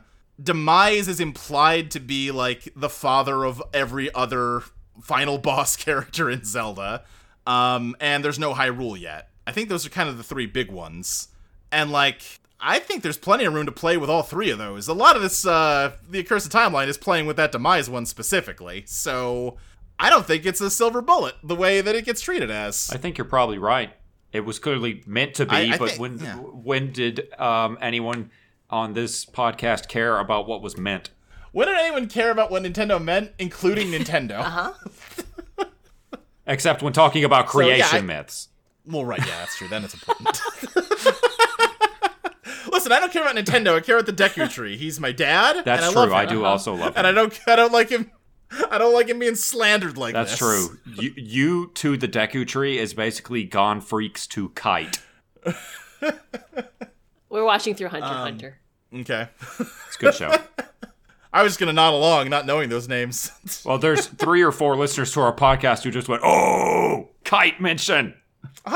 Yeah, Hunter x Hunter is a very popular program. Yeah. So yeah, I'm just setting that point on the table that we've got room to play with Skyward Sword, which, again, I think after Tears of the Kingdom is not a controversial point to make. Next one, maybe a little more controversial. I just don't like Hylia as, like, a concept for a character. I don't like the idea that, like, oh, yeah, no, there's a goddess of time that can see everything that happens and preordains everything to happen just so, in a way that, like, you know, don't worry about it, because this is all happening according to Hylia's plan. Even the bad guys are following Hylia's plan without realizing it. And this is not me saying, I don't like the way you guys interpreted this. I think you're right to interpret it that way. I just think that sucks, because it kind of just robs every other character in the story of agency. Yeah, I'm about ready to drop that part of her characterization, actually. Yeah? Okay, I'm glad. I really dislike it. Working toward it. But, yeah, this isn't a very controversial take. Crystal, how do you feel about Hylia? I'm kind of coming around on Hylia. I know historically I've agreed with Luke that Hylia is evil. God damn it, Crystal. Tears of the Kingdom kind of made me a Zaylinker. Yay! And I like the idea that the whole series is Hylia crafting her perfect boyfriend. Yay! Oh my god. I think that Crystal and Cameron are tidally locked. We must be. Yeah. That is what it is, yeah. Right. You're reversing polarity right now. Shit. Yeah, I'll get into it in a second. I do think Hylia is evil, but also, even just setting that aside, I don't like it as a writing concept. Like, if you brought this story idea to me, I'd be like, no, write a different one. That's stupid. And obviously that's partially just a matter of taste. Because, too, like, obviously, she explicitly manipulates the events of Skyward Sword. Zelda even kind of calls that out and, like, apologizes to Link. Like, hey, in a past life, I did kind of, you know, manipulate every moment of your entire existence. Sorry. She's more authentic than that. I'm being glib. But then she's also, like, around in Breath of the Wild, you know, giving the Sheikah monks, like, instructions on how to build fucking shrines to test a hero that won't be alive in, like, their grandchildren's lifetimes. And if those games are at opposite ends of the timeline, then implicitly she must be manipulating the events of every game, which means that every game is just kinda Hylia fucking around. You specifically end up bringing up the, what's the name of that drink in Gerudo Town in Breath of the Wild? The Noble Pursuit? Oh, yes. You specifically bring up the Noble Pursuit quest. It was the point that Breath of the Wild broke for me a little bit when you find the, Gerudo woman slumped over a shrine and is like, oh, I'm dying of thirst. And you don't even have to bring her a drink, right? You just tell her they're mixing a drink for her back at the bar, and that gives her the energy to Best keep character going. in the game. She's great. Love her. But then you go into the shrine, and it's not like it's a blessing shrine, so there's no puzzle to do. So, like, Hylia knew that a woman was going to slump over that terminal, and she's like, that's a good enough puzzle, whatever that monk's name is. Don't worry about it. Like, okay, so even this random woman having a random bad day has been ordained by Hylia. Really? Come on. I think Hylia is dead. Hell yeah. No, I'm being perfectly sincere when I say that I think she genuinely dies when Skyward Sword Zelda passes on. Oh, I thought you meant in a Nietzschean sense. No, I mean in a literal sense. She's gone. I agree with that. Well, but the thing about a goddess of time is that she's a goddess of time. So even I don't think she's a goddess of time. She dies at some point. Interesting. Okay. That isn't for right now. We're here to talk about your timeline. Sure. But I will say that I'm leaning towards the idea that Hylia is a goddess of light, not a goddess of time. May I ask then, how is it that she can speak to you from beyond time in Skyward Sword? She left a message in your voicemail. I see. Okay. The voicemail itself is beyond time. Well, I mean, that's fine. That's how she frames it. But, like, how else do you explain a voicemail to someone? Sure, I guess anytime you leave a voicemail for someone, you're speaking to them across time. Yeah. Remind me to start my next recording that way. Okay. We're speaking to you, the listeners, from outside of time. Right. All right, well, we'll let that sit for now. I'm addressing the cursed timeline theory I've got in front of me, not the one you're creating now. Let's see here. The time travel stuff at the end of this game is messy, and while I don't think the accursed timeline explanation actually resolves the mess, I also don't really think there's a fully satisfying answer that can. I get into this deeper in the full document, but, like, there's basically 3 things at the end of Skyward Sword that all obey different time travel rules. And I think no matter what you do, you kind of just have to gloss over some of that to make it make any sense. You just have to ultimately go, oh, fuck it. Yeah, at some point you have to just say, this thing obeys different rules because Hylia said so. Or, sorry, the goddess of time said so. In this game, it's definitely because Hylia said so. Right, yeah. I definitely went into this with, like, because I could tell that y'all's explanation didn't quite solve the riddle of it, and I'm like, I will simply solve it. I don't know how to solve it. That's very Greek of you. Yeah, right? Last point I've got on Skyward Sword. Right, this is another big one. Hylia had the Triforce, and even if gods can't wield its full power, she also had devoted followers and allies in the battle against Demise. Why couldn't she hand it off to one of them to wish Demise to death? Her failure to do so suggests to me the possibility that she is not as benevolent as she's portrayed, and that she was only willing to accept a victory that left her with complete and total control, even if it cost far more lives. Why didn't she just hand it to that Goron in the intro and be like, dude, wish Demise to death? Is this the... Oh. Monica brought up something last night that I thought was interesting, and I think is actually a pretty good answer to this. Okay. What happens when someone without a balanced heart touches the Triforce? Well, it does split, that's true. What motherfucker on the planet is most likely to get the Triforce of power? That's a fair point. It's just a hell of a risk. I forgot that I made this point. You did? Yes. Oh. Yeah. Thank you, Cameron. But I think we talked, the part that I did remember is that people could still be in balance if they had zero courage power. Right. So you have this sniveling, stupid coward of a man, and he could still hold the whole Triforce because all of his wisdom, power, and courage are all at 0.1. But maybe they aren't very good wishers. Right. Yeah, maybe they're not very good wishers. Like, I don't know. I'm just saying, I have a hard time believing there wasn't a single worthy person at any point in the Demon War that Hylia could have given the Triforce to. I mean, that's the plot of the game, right? Is making Link into a worthy enough and balanced enough person to make the wish. Right, but my argument is that it's not just that. It is also making him into somebody so in love with Hylia's human incarnation that he will make the wish and then give the Triforce back to Hylia. That I agree with. So, just to be clear here, Luke, speaking in dead seriousness, in the context of Skyward Sword, you are also a Z-Link shipper. Yeah. Oh, yeah, I mean, I think it's pretty undeniable in Skyward Sword and Tears of the Kingdom. Yeah. It is. Like, I am not the eternal Z-Link shipper that they, like, always find each other and always fall in love, but in some games, there's no getting around it. It's true. I mean... Now, do I like the idea that Link is two-timing Zelda with the item girl? Yes, that's very funny to me. It's like, or Fi is like, I'm not going to tell Zelda about this, and Link is like, yeah, you're not. After Fi goes into her eternal sleep, Link just wipes his sweat off his brow and goes, okay, it's a secret again. Right. I don't know why I find that funny. I guess it's because clearly Link would never commit infidelity. Right, yeah. No, I'm with you. It's an inherently funny concept. I'm very entertained by it. Beatrice. That was her name, Beatrice. Beatrice, yes. Okay, so your idea here is that Hylia is doing all of this because she is setting herself up through her bloodline, her mortal bloodline, to be in control of the power of the gods. Yes, exactly. She is not willing to win the war in a way that diminishes her own power. I see. And she's willing to sacrifice who knows how many people to make sure that type of victory happens. This attitude about Hylia and finding her distasteful kind of informs your writing about the timeline, at least in the dissertation. And I explicitly call out in the timeline part, one of my keystones here is that I don't like Hylia, so I'm going to take some interpretive license to write her as more of a villainous character. And you also mentioned, and this is the point that I wanted to come back to, is that you wanted to reduce her role in the timeline if possible. Yes, yeah, although that comes more with Breath of the Wild. How'd that turn out, motherfucker? I mean, I only have better than I was worried it might. I'm looking at all these blue lines on the actual timeline.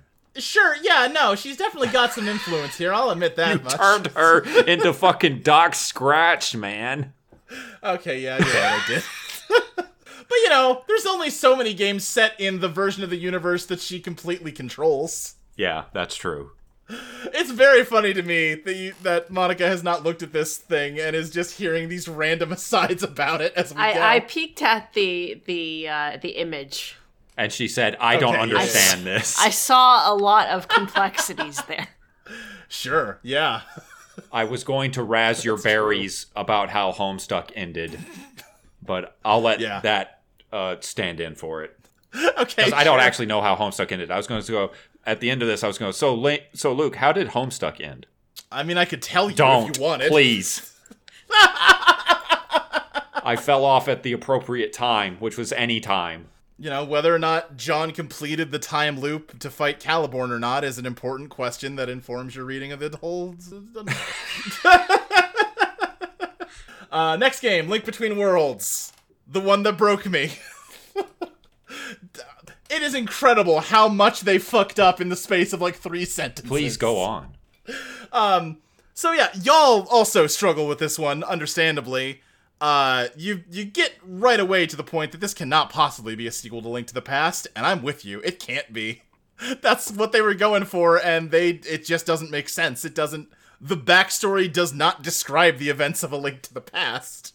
It describes the events of the end of Ocarina of Time, frankly, but that also doesn't make sense, because, we know what happens to Ganon after that in the adult timeline, so that doesn't work. Y'all went with the child timeline, that it takes place after Twilight Princess, which, I think I say in the timeline, the full document, I like the Moxie, but I also think that doesn't work. I think that's still inconsistent with the details given, because, Ganon still isn't sealed away by the sages in Twilight Princess. He is in the backstory, but then they kill him after that, and the sages aren't involved with killing him.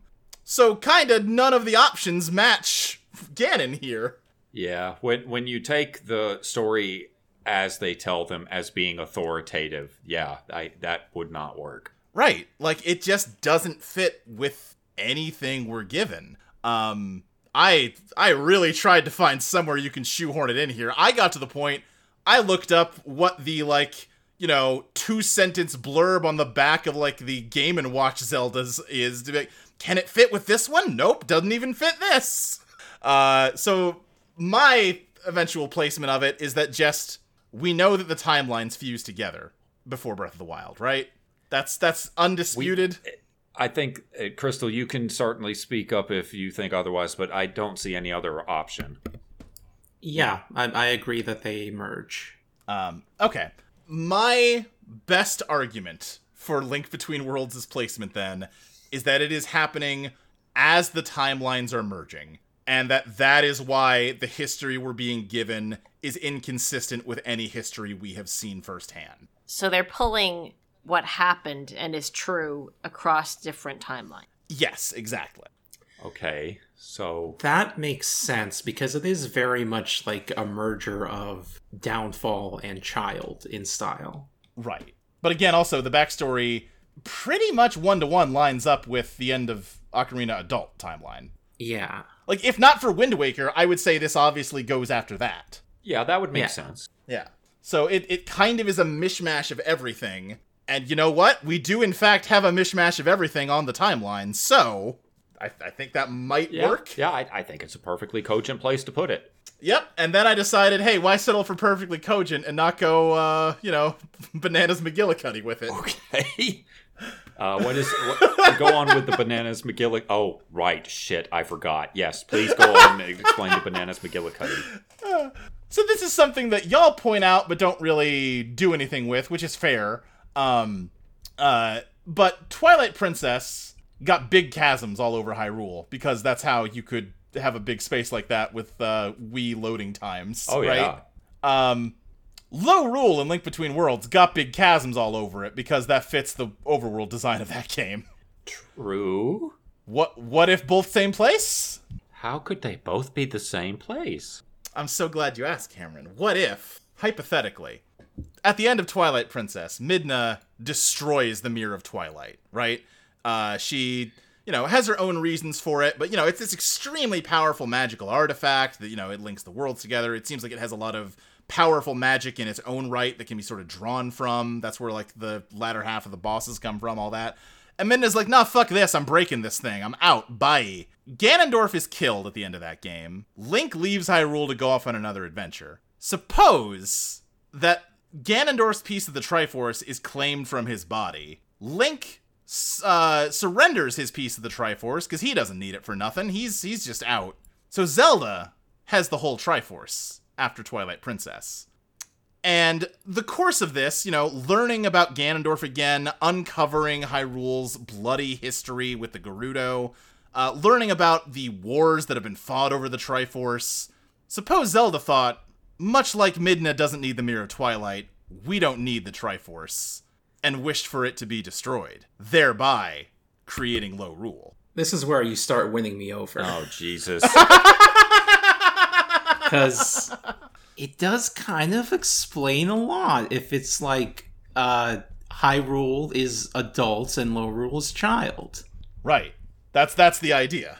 So you would also place A Link Between Worlds as the sequel to Twilight Princess? Yes, just for different reasons. Great. Okay. I took a different road, but I ended up in the same town. That's beautiful. It is beautiful. Why is Cameron? What do you think? Well, go ahead, why is the Triforce upside down? down? Because hold on. Well, okay, no. I have this. It is because when Zelda wishes to eradicate the Triforce is the golden power of the gods. It exceeds the universe. You can't just simply break it. By breaking it, she is retroactively making it she's retroactively changing the history of Hyrule. It is now always been Lorule, and as such, their imagery of the Triforce has always been inverted. Can I offer an alternative explanation? Sure. Twilight Princess is a sequel to Majora's Mask. Oh, Jesus. And in Majora's Mask, Link went to the Stone Tower and flipped the world upside down. That is true. He did do that. And Oh, you're saying he just never flipped it back? He never flipped it back. I mean, he didn't notice because you get used to it, but it's still flipped. Wait. Could Majora's Mask take place inside the Triforce of Courage? Oh, shit. So, oh, fuck. Oh. So if it takes place within the Triforce of Courage after the events of Ocarina of Time, then yeah, in getting rid of all the evils there, or whatever it is that he's doing, flipping it upside down inverts the Triforce, but only in the post Majora's Mask world. So, oh wow! So they actually did purify the Triforce in that timeline, only to destroy it. Yeah. Oh my god! Okay. So, is the Skull Kid then did he also get into the Triforce of Courage, or is he merely a projection of the Skull Kid from Lost Ocarina? Wood? Because he does at the end of that game say that, like, I smell you. You're familiar. We hung out in the Lost Woods together before, The Lost Woods connects all worlds, and it connects the Triforce too. Even the worlds of the Triforce. Oh my god. Yeah, because there's a Lost Woods in Holodrum, isn't there? Yes, there is. Oh, there is. Okay, it's come together. We're doing this. It's coming together. This is happening. Maybe Majora's Mask is an imaginary Triforce space. I'm imagining whoever's standing guard over the Triforce while Link is doing Majora's Mask, and Link is going through the Stone Tower Temple. The Triforce just keeps flipping upside down and right side up just over and over and over. Right, yeah. They're like, what the fuck? Okay, we got something here. Now we're cooking. Now, if for some reason you go back into the Stone Tower and flip it back, that's not canon. When all the events of all the different cycles were merged, it was just left upside down. Right. Hylia leaves that one out. Unless A Link to the Past takes place in the version where it's left right side up, and in Link Between Worlds, it's left upside down. Here we go. Now we're cooking with even more gas. That's getting very far afield of how I've structured my timeline, but I'm not opposed to the concept. This might be too much gas now that I think of it. Right, that we are cooking a separate meal at that point, and I'm not opposed. It sounds like a tasty meal. The house is on fire. Yeah, but the steak, Cameron. Oh, the steak is so juicy. We've gone over into one of those Thanksgiving turkey fry videos where the oil just spills all over the porch, and now the whole house is on fire. Right. I mean, the turkey, though, get that out of there. Save that first, because it's probably pretty good. That could be true. All right. Well, I think that's all I've got for Link Between Worlds. Hyrule Warriors and Triforce Heroes, I wanted to tell you that you had to place Hyrule Warriors. I did, but then I thought about it again, and I thought, no, I don't want to put that on anybody. I was initially going to. My initial thing was like, if y'all want to make fucking Four Swords Adventures the cornerstone of your timeline, I mean, I didn't realize that was actually a first-party Nintendo game, but like, if the Capcom games are canon, then surely Hyrule Warriors must also be. I'm making you all smoke the entire pack. Let me get into Hyrule Warriors, figure out where to place this thing. Uh-oh. We already smoked the entire pack. Right. Uh-oh, it doesn't really... Ooh. I think you probably could make a timeline that accommodates it, but that would have to be the only thing you care about doing. Oh. And I don't like Hyrule Warriors enough to put the effort in. Technically, I have placed it, but, we'll get to it. Oh, okay. You saw the diagram. It's on there. Yeah, that's true. Yeah. That gets us to Breath of the Wild in the home stretch here. Let's see here. So I've talked about most of the 3D Zeldas having 3 earthly constellations. They're not in the Switch games. They're gone.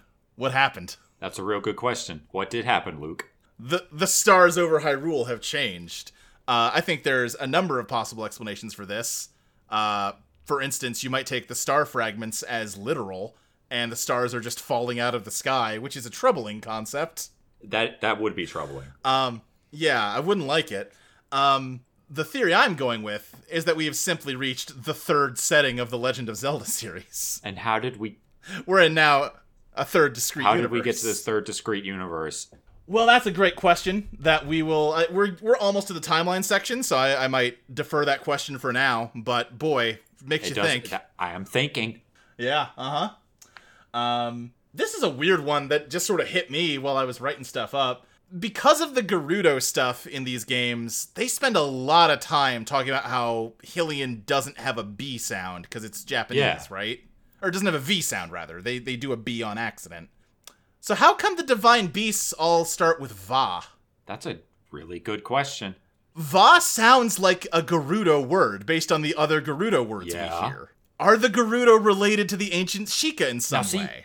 Does that explain why the Yiga clan are so obsessed with them? This actually echoes to me the conversations that we had talking about the trailers for Tears of the Kingdom, where the Zonai script looked like it was based on Gerudo script from Ocarina of Time. Right.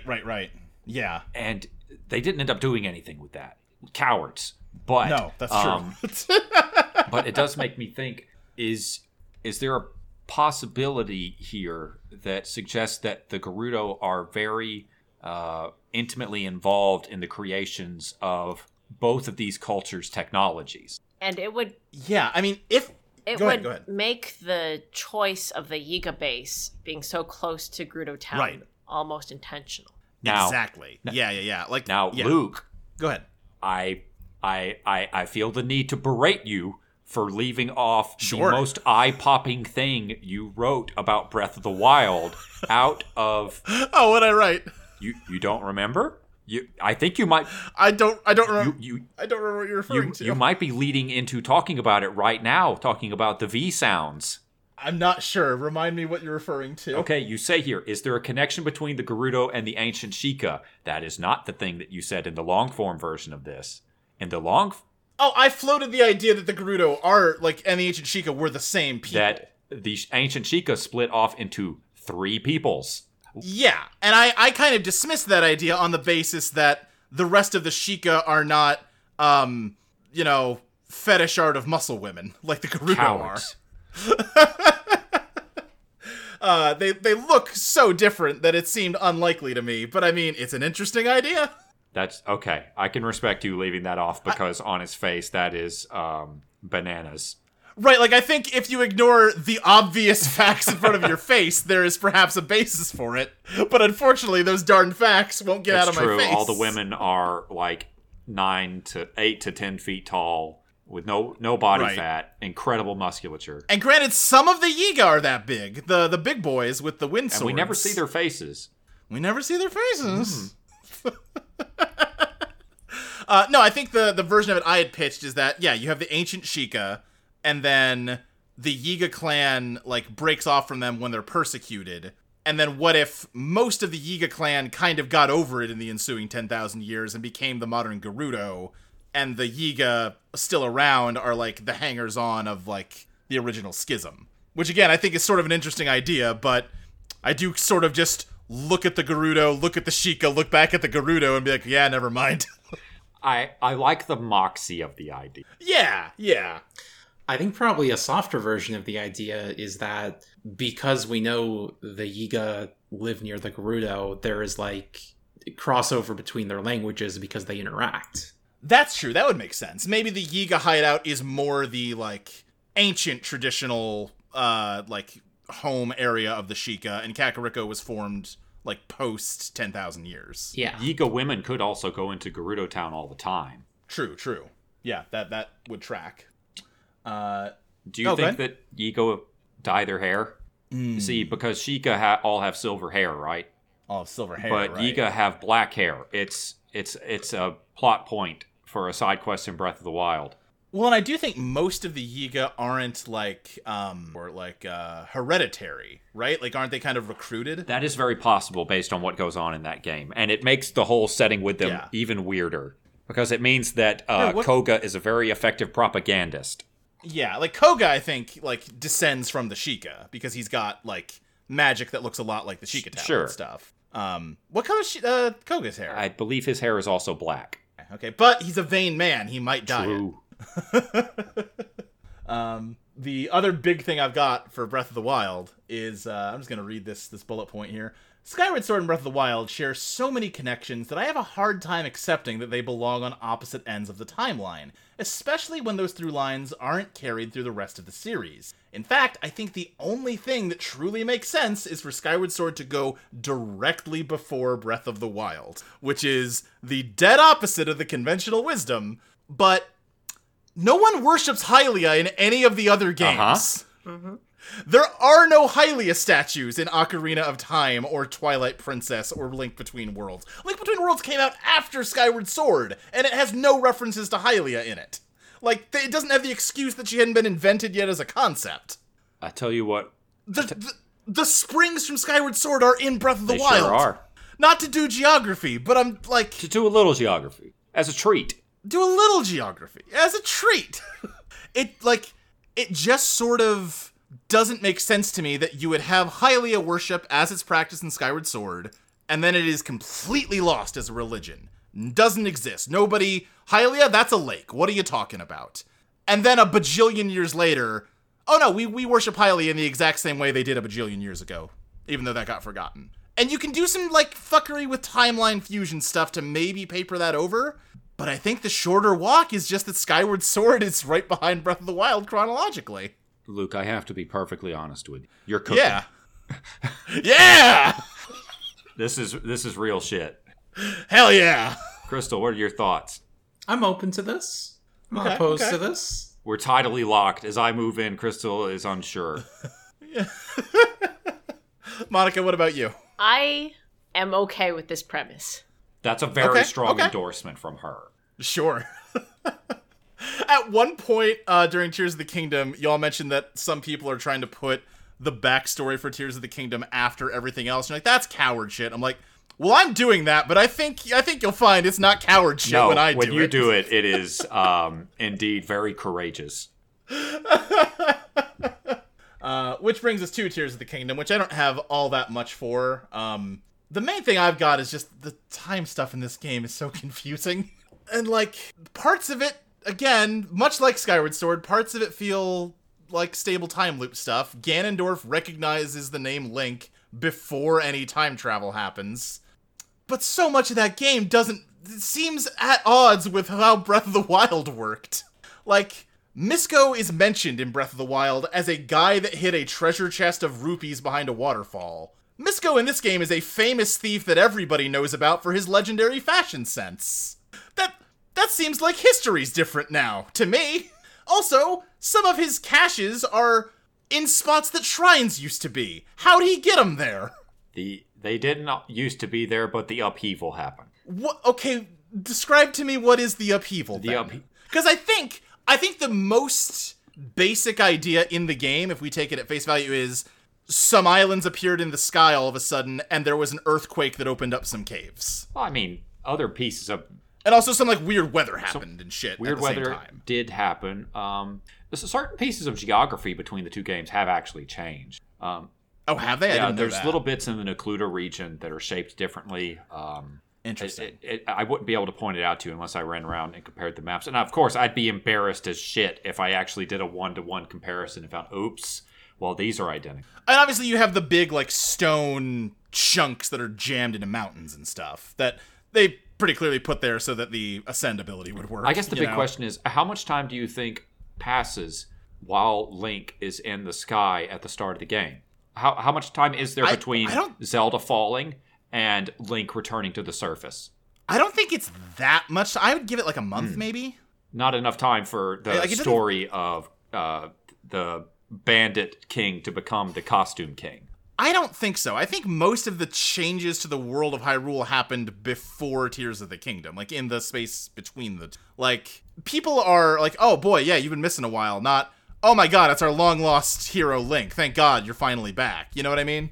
It's like, oh, we were starting to wonder where you went to. Okay, that makes sense. Yeah, it's this weird thing, because in broad strokes, obviously, Breath of the Wild had to have happened for Tears of the Kingdom to happen. Link wouldn't be here otherwise. He would have died 100 years ago or whatever, or be a really old man or something. But there's a lot of little details where it just kind of seems like maybe Breath of the Wild didn't happen, which is weird. No, I think that's perfectly reasonable as a thing to think about. God knows we wrestled with it enough. It is, again, somehow, even when making a direct sequel set a couple years later, Nintendo still seems to have goofed up the timeline. I will say your idea for this is the best resolution to these contradictions I've seen yet.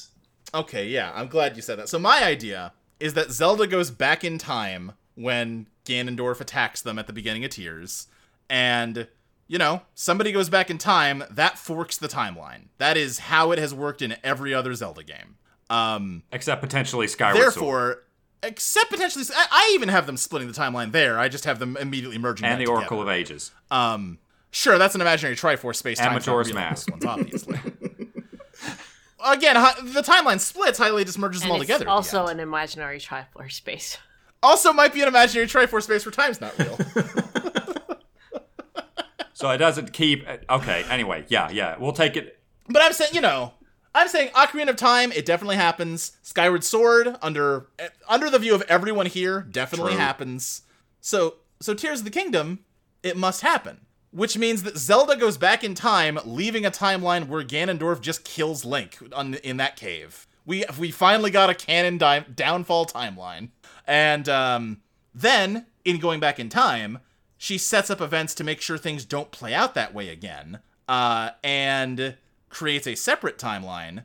And Hylia, or Zelda, or Sophia, whoever, just sort of merges the timelines, like happens in Majora's Mask, like happens in Skyward Sword, according to me, like happens before Breath of the Wild, so that Link is still alive, but also the preparations to defeat Ganondorf are around for him to make use of. If they just merge the timelines, then why does the timeline have to split?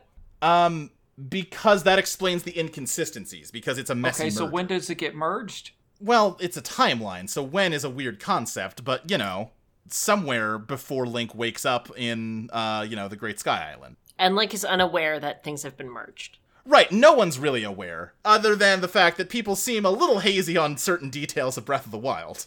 Because how did it actually happen? I don't remember. I remember the broad strokes, that's all that's important. I'm not saying it's a good explanation. I'm just saying I don't think there is a good explanation. All right, fair enough. And that's the best I can do. One interesting bit that I didn't see you including, and Crystal, I'm sure you were wondering where this was too, or maybe you weren't. Maybe it was just me. I noticed, Luke, that you did not mention the baby. Yeah, to me, playing the game, it was very obvious that the baby is simply off screen, that they didn't want to model a fucking baby for one cutscene. And, I guess you're free to take it that there is no baby, but I certainly didn't read it that way at the time. For our listeners, Luke, the baby is referring to the child of Sophia and Rauru that would presumably go on to propagate the Hyrule royal bloodline, and thereby making Zelda their direct ancestor. Okay, but not important enough. To me, it's enough that Sophia says, like, "Oh, I sense both light and time in you. You must be both of our descendant." You're an off-screen baby theorist. I'm an off-screen baby theorist. I didn't even really think about the baby until you started asking questions about it, and I was like, I don't know, it's off-screen. The OSB theorists, yeah. I don't know what to tell you. That's all I do like that this idea does resolve one issue I could never really figure out an explanation for, which is the weird cuts between Link being grabbed by the hand and awaking in the sky. Yeah, it's kind of an odd bit of editing for Zelda, huh? Yeah. Almost as if some sort of time fuckery was happening in that moment. Mm-hmm. How'd Link get up there? I mean, honestly, how did Link get up there? I also like that... yes, it's weird because Rauru doesn't know about the sky. He died before that. Right. But I like that this instance of Zelda adjusting the timeline is actually aligned with Age of Calamity. Go on. Age of Calamity corrects the errors of Breath of the Wild. Sure, that is true. Yeah. I noticed Age of Calamity isn't on your... Yeah, it is. Oh, well, I mean, in this document. Oh, yeah, I mean, I didn't really have anything to say about it. I haven't played it. It seems pretty definitive what it is doing on the timeline. I didn't have anything to really say. I'm not a Muso guy, so... Oh, well, you didn't play it? All right. I haven't played it. Mifa proposes to Link in that one. I mean, that's cool. Good. Oh, yeah, that was my other thing, is that in the fixed timeline, as Hylia merged the timelines, that's where Sidon's girlfriend came from. She just sort of wrote another Zora into reality so that Sidon wouldn't steal Zelda's boyfriend. Oh my goodness. That's in character, yeah. Yeah. But that's all the games, which just sort of leaves us with the timeline itself, which I would love to walk you through. Please do. The blessed timeline. The blessed timeline. The opposite of the accursed timeline. Although I do have the accursed timeline on here. It's just very small. Wait, where is it? So it starts... it's near the bottom after Skyward Sword. Oh, that triangle. Okay, yeah. Yeah. So, starting from the top left, we've got creation of the universe. This is our universe, the Big Bang. Although, we're given to assume that the golden goddesses are involved in it in this version of the universe. Then Earth is formed, humanity evolves, the way it works in real life. Hyrule is founded, somewhere in Europe, I don't know where. Presumably somewhere that is sort of hard to get to on foot, and maybe a little hard to access by sea even. It seems like a very secluded kingdom to me. Then we get to the First Imprisoning War, which is the backstory of Link to the Past. Then we have Link to the Past. So far, pretty normal, right? We're fine. Yeah. No, but yes, continue.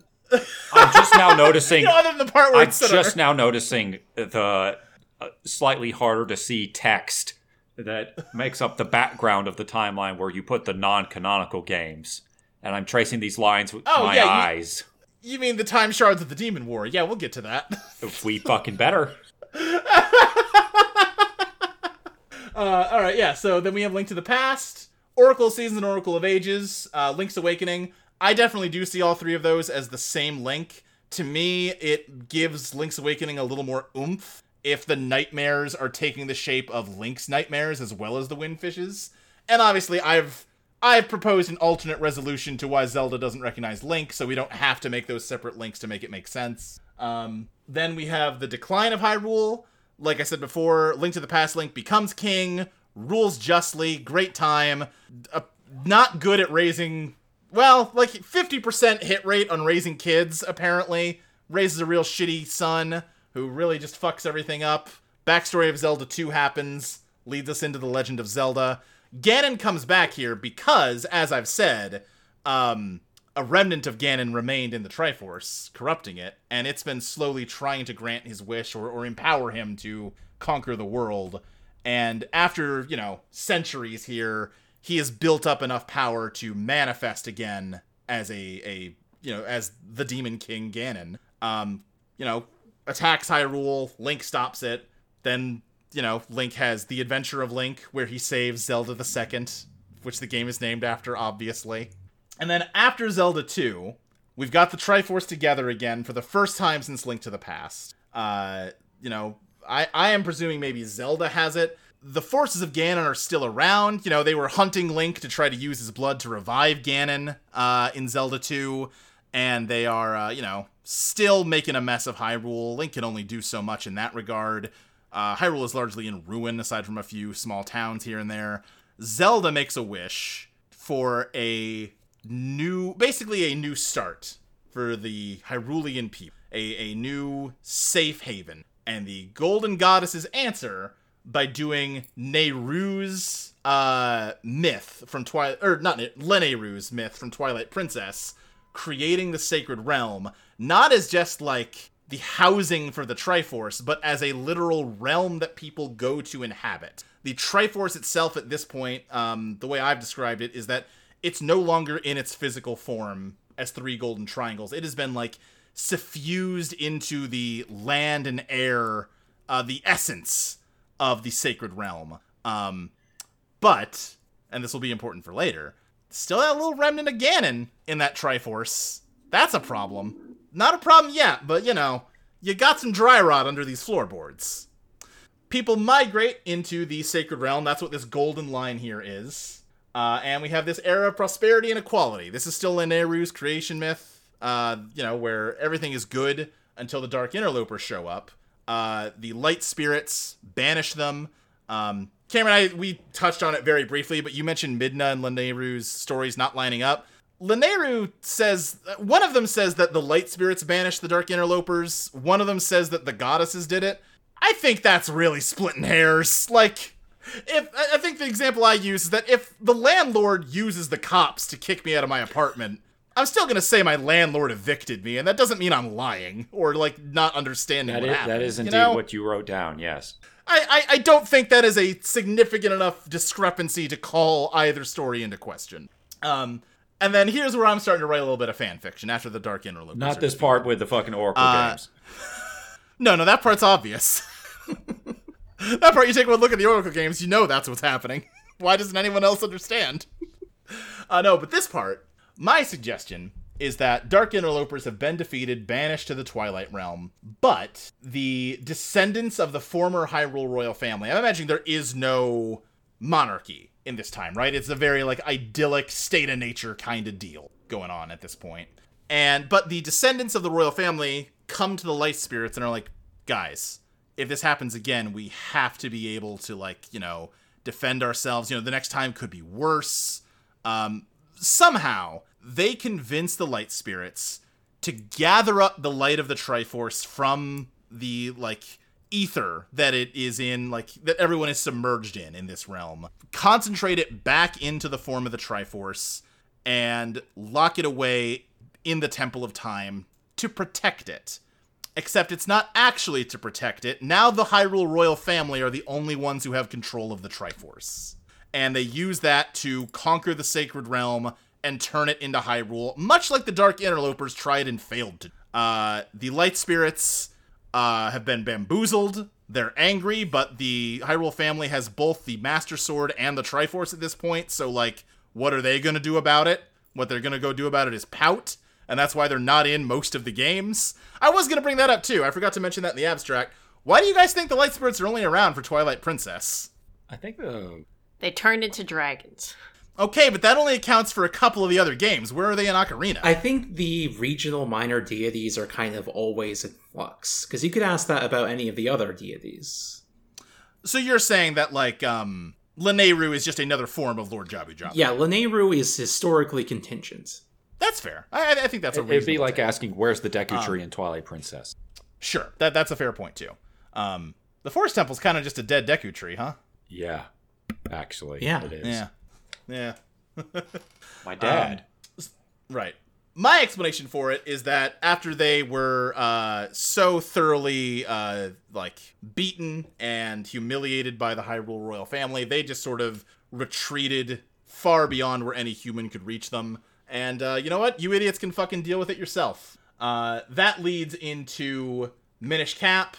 The plot of Minish Cap happens, the backstory. This is the first time that Ganon, the force of evil that just sort of exists in this universe as, like, just a metaphysical constant now because of his presence in the Triforce, first tries to attack Hyrule with the monsters from Minish Cap's backstory. That doesn't work. Vati happens, blah, blah, blah. Four Swords happens. Where does the Four Sword go after that? Well, we'll get to where it comes from, but importantly, Four Swords Adventures is a time shard of the Demon War, which the Four Sword gets diverted into and is lost to the ages as that timeline Hey, Luke. afterwards. We'll talk about that more later. What the hell does that mean? Yeah? We'll get to it. Don't worry about it. I don't know if you are going in order, homeboy. Well, it's kind of a non-linear line, so I kind of have to make some editorial decisions on how I present this. Okay, fair enough. Yeah, it's not always clear the direction in which to read this. I think that's fair. I think it's easy to read as a chart. It's okay to read. Translating it into text is hard, and I don't envy you the task. Yeah. So anyway, after all that, we have Ocarina of Time. We know the plot of Ocarina of Time. We know that it splits into the adult and child timeline. Adult timeline, let's start there.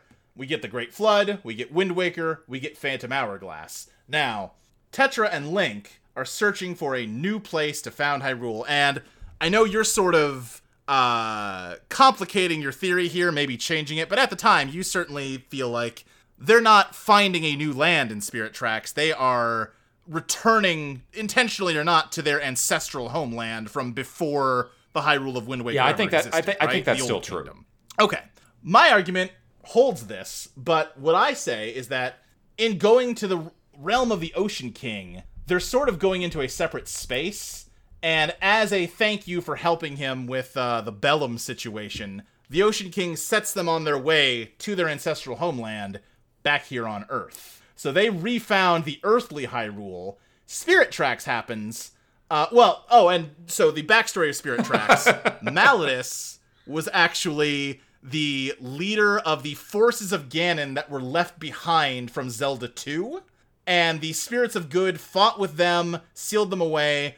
Most of the Spirits of Good either died or returned to the heavens. That's why we don't have them in the real world.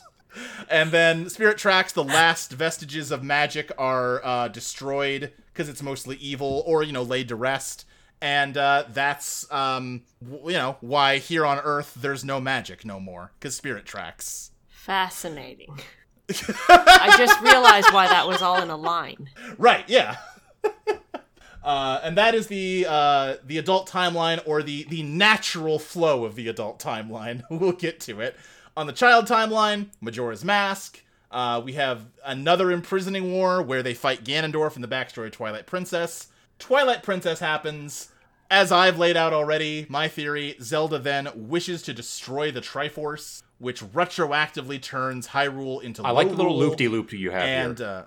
Yeah, I've got a little loop-de-loop where it goes over the whole timeline, because it's not that... Look, she doesn't turn Hyrule into Lorule. She makes it so that Hyrule has always been Lorule. Because Hyrule is defined by the Triforce, and if there's no Triforce, there cannot be a Hyrule. And then, because you now have this reality without a Triforce, which is sort of the heart of the whole universe, it's like a vacuum that is sucking things in. For instance, it is sucking in the adult timeline, creating another fork off of it, which is the Hyrule of Link Between Worlds. The worlds in question are the adult and child timelines, actually. At the end of that game, you wish to restore the Triforce to Lorule, but, you know, you all sort of scratch your heads at the idea, like, wait, can the Triforce create a Triforce? Can God make a rock so big he can't lift it? I don't know. This is weird. My contention is that it doesn't create another Triforce. It simply brings Lorule back under the purview of Hyrule's Triforce, continuing the process of merger that is already going on. This is pretty clean. Because the Triforce likes to grant wishes by following the path of least resistance. That's why Link wishes to kill Demise, the Triforce just drops a big rock on him. You know, he doesn't, like, Death Note Demise or anything. It's like, no, big rock, you got it, buddy. So since this is already happening anyway, Triforce just sort of accelerates the process, and now the timelines are fusing together, and this is the point where the sort of background radiation of Ganon, which has been influencing events this entire time, really strikes, and the full force of his fury and his malice come forward in the form of the Demon War. It's led by Demise. The timeline is violently fusing together. It is a war to conquer time.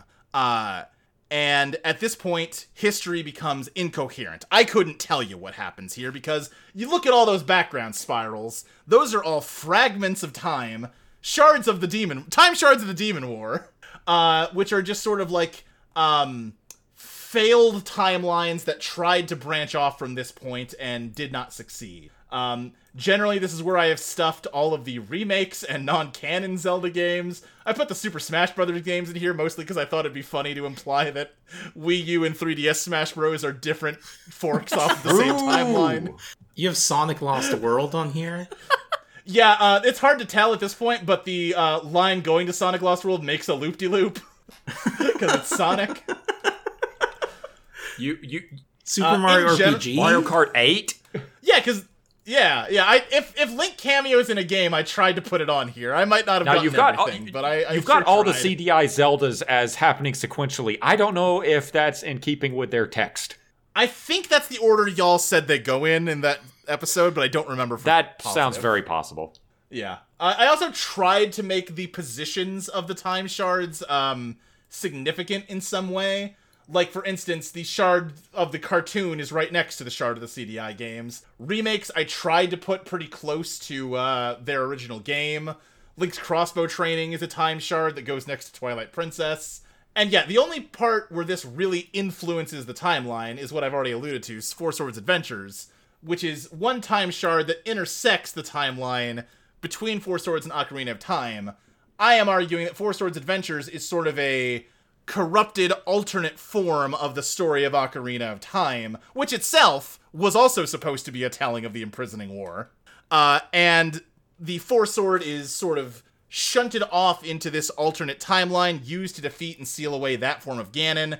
And then this time shard ends because it's not a mature, proper timeline, and that the Four Sword is just lost to the ether. So you have, in a sense, not quite, because it is here on this timeline, but in a sense you have relegated right. Four Swords Adventures to non-canonicity. Yeah, because that game's stupid and I don't like it. I understand. I do understand. It's an interesting choice. And I mean that in the most positive way you can use the word interesting. Sure, yes. I'm just looking. Yeah. I mean, there's still more to go, but if you have any questions, eventually I will. I'm just kind of... I didn't notice this when I looked at it before. Sure, yeah. So, the Demon War is raging on. Time is falling in on itself. Is it the Zelda of Link Between Worlds or some other Zelda? It's impossible to say because history is sort of a black box at this point because of its incoherency. But some Zelda grasps the Triforce, and she wishes for the power to fight back the demons, led by Demise. But really, they're just a manifestation of Link to the Past Ganon. She wishes to become the personification of Hyrule. She wishes to become the goddess Hylia, at which point the backstory of Skyward Sword happens. Hylia had the opportunity to destroy Demise and eradicate Ganon from the universe, but it would have necessitated handing the Triforce off to a mortal, and as I've said, she's not willing to do that. So this is the means by which Demise conquers time. Because of Hylia's own failure to act, she leaves Demise to become, and Demise as a proxy for Ganon, to continue to have always been the essence of evil in the universe that she... Skyward Sword happens, Demise is defeated, but, he kind of he places that curse at the end, but my take is that is less, what's the word I'm looking for? It's more descriptive than prescriptive. He's not saying, I am cursing you. He is saying, the curse is already here. That's a sick way to read it. Hylia already failed to beat me in the only way that mattered. So sure, idiot, kill me. Ganon cannot be killed at this point. But before you get into the true double Mobius reach around part of the timeline, I wanted to ask, Zelda becomes Hylia. Why didn't she wish to kill Demise? That's a good question. Let me give it a think. I think, Yeah, that's a tough one. It's the kind of thing that you think about between episodes. Right, exactly. Maybe she just made a bad call, and her first wish was to become Hylia, and she locked herself out of being able to use the Triforce. She's like, I can't do what now? Well, I have right, that's definitely part of it to me. Like, she didn't realize that she couldn't make wishes on the Triforce once she became Hylia. I have an answer to this. Okay. So, the Triforce does not respond to verbal wishes. It responds to the wish that's inside your heart. That's true. And she wanted to be Hylia more than she wanted to kill Ganon. Right. That makes sense. Maybe that's... All right, okay. So, or it could also be that that's just the form that the wish took. That's like she really did wish for Hyrule to be able to stop Demise, but the form that it took is like, okay, you can do it. Yeah. Right, and I guess I do also need to address these blue lines at this point, because these are the ways that Hylia influences the timeline. Because the thing about the Goddess of Time is that she's the Goddess of Time. It doesn't matter that she doesn't exist early on. She can simply write her existence into the past. We've actually talked about this a little bit. I think I have a version I like better than what I've diagrammed here, but I'll explain what I've got, which is that she has the Master Sword, so she sends it back into the founding of Hyrule, back on Earth, so that it's around for Link to the Past. And the sword does not rest forever, like Link to the Past says. It's simply lost as Hylia plucks it out of time and moves it over to the second founding of Hyrule within the Sacred Realm, so that it's around for Ocarina of Time. It is presumably just in the Temple of Time during Minish Cap, and just that's not what that game's about, so don't worry about it. And then once it sort of catches back up to her, she puts it back in place post Skyward Swords. What was this alternate idea you Cameron, had? The alternate idea I had is that she sent knowledge of how to forge the Master Sword back in time, and the wise men in the backstory of Link to the Past forged it like that game said they did. Which is maybe a little less confusing timeline-wise. The Master Sword's not jumping around time quite as much. So you have it set up so that she sends back the Master Sword, and this is another instance of time travel that does not create a separate timeline. I suppose that's true, but this is a god from outside of time moving something around. And also, that's fair. That's fair. She sends it back in time so that the Master Sword was always there until she removes it. Right. And then she sends it to where it was always there in a different timeline. Right. So, Luke, this is some truly complex shit you have woven. Yeah. I remember DMing with you, like, I'm not sure how I'm going to represent this visually, and I think I found something that mostly works. The visual actually communicates it a lot faster than words can, I feel. Yeah. And then also, at the same time, she is sending the light force, the power of the goddess, back in time to, we don't know that the Zelda of, like, Link to the Past or whatever has that in her. So I only went so far as to say it goes back to the second founding of Hyrule in the Sacred Realm, so that, really all that matters is that, like, the ancestor of Spirit Tracks Zelda gets it, because I think that's the only one where it's mentioned before Skyward Sword, So when is the Master Sword lost between Link Between Worlds and Skyward Sword's story? So what I'm saying is that, so what happens is that, hold on, let me make sure I'm not talking myself in a circle here. I mean, we're kind of talking in circles by necessity. Right, so the Master Sword's in Link Between Worlds. I think it's just lost in the Demon War at that point. Okay. I believe that's what I went with. Or she... Yes, yeah, because otherwise it just does a big loop around the timeline with... No, okay. I think what I've written here, I apologize, is that, okay... I identify with this feeling so much. Master Sword appears in the Sacred Realm, goes through everything up through Link Between Worlds. Hylia gets it back. Luke, I'm losing you on the Discord. Oh, can you hear me? Crystal, Hello? Can you hear me okay? Uh-oh. Oh. Hello? Oh, dear. Hello? Hold on. I'm going to exit the Discord call and come back in. Okay. Testing. Hello. I can hear you now. Great. Was it just me who was out of sorts? I also heard Robot, but I can hear Luke fine too. You can hear me now? Yes. Yeah.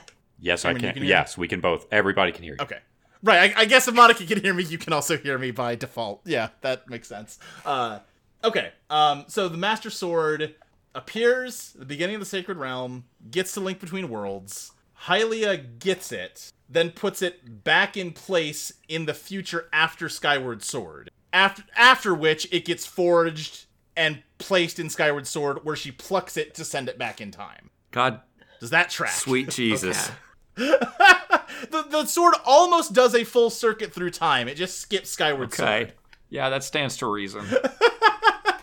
It's all the same sword. I see that you also have it here, and I think you mentioned it. The light force is also sent back. I'm just imagining like the text version of this where you write this out linearly and you describe the light force going back to the second founding of Hyrule, and you're like, this isn't something that I have to describe to you because it already happened, you fool. The light force has always been here. What? Right. It's the Minish Cap describes Zelda's ancestor getting the light force or whatever. That's what that is. So, to be clear, the sword is forged one time in Skyward Sword. Correct. Okay. That is what I've got here. Then Skyward Sword happens. We have the Accursed Timeline and Prison Timeline split that y'all describe. But at this point, Zelda has both like all of her memories of Hylia and the Triforce, so she's like, no. We're not doing this shit again. We are keeping one timeline, goddammit. And just immediately sticks them back together, explaining all the weird discrepancies of time travel there. And then Hylia, incarnated as Zelda, uses the Triforce to remake the entire universe in her image as its primary, if not sole god. Again. So... this poor sweet kid, this shoujo protagonist, remakes the entire universe in her image. Like in Death Note, when Light kind of erases his memories with the Death Note, and he becomes like a legitimately like good person who's trying to help everybody. I don't know. Yes. And then he touches the Death Note and he becomes evil again. I think once Zelda regains all of Hylia's memory, she's going to enact Hylia's So you plans. think that this poor sweet shoujo protagonist who only wants to confess to her crush, right? When she regains her memories, when she gives that tearful apology, it's already not real. Right. I think it's real in a sense, but I think she at that point essentially has two, tracks of thought within her, right? And it might even be that when she's wishing to remake the universe in Hylia's image, in her mind, she's not doing an evil thing. This is a good thing. It will help people. I see. But whatever the motivation, now we are in the version of the Sacred Realm that has been rebuilt by Hylia, for Hylia, of Hylia. Triforce Heroes happens here. My interpretation is that the Drablands are basically like when you used to go to an old web page and you had like an under construction sign with like a gif of a guy digging. That's what the Drablands are. Hylia's working on the new Hyrule.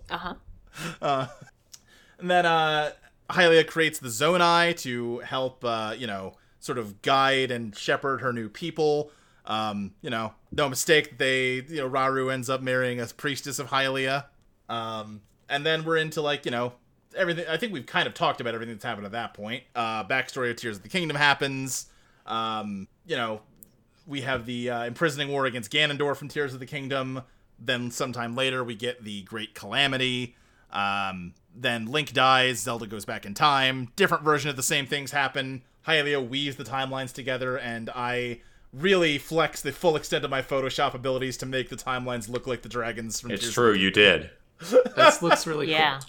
And also, Age of Calamity happens off on the side. It does happen. Terraco does change history. Why doesn't Hylia weave that timeline in? That's a good question. Well, maybe we'll have to see what happens in Skyward Sword 4, Breath of the Wild 3. There's not going to be a Breath of the Wild 3. There obviously is. I could kind of see it going either way. Well, it's true that eventually this argument will be solved. I like that this last bit of the timeline looks like a basketball court.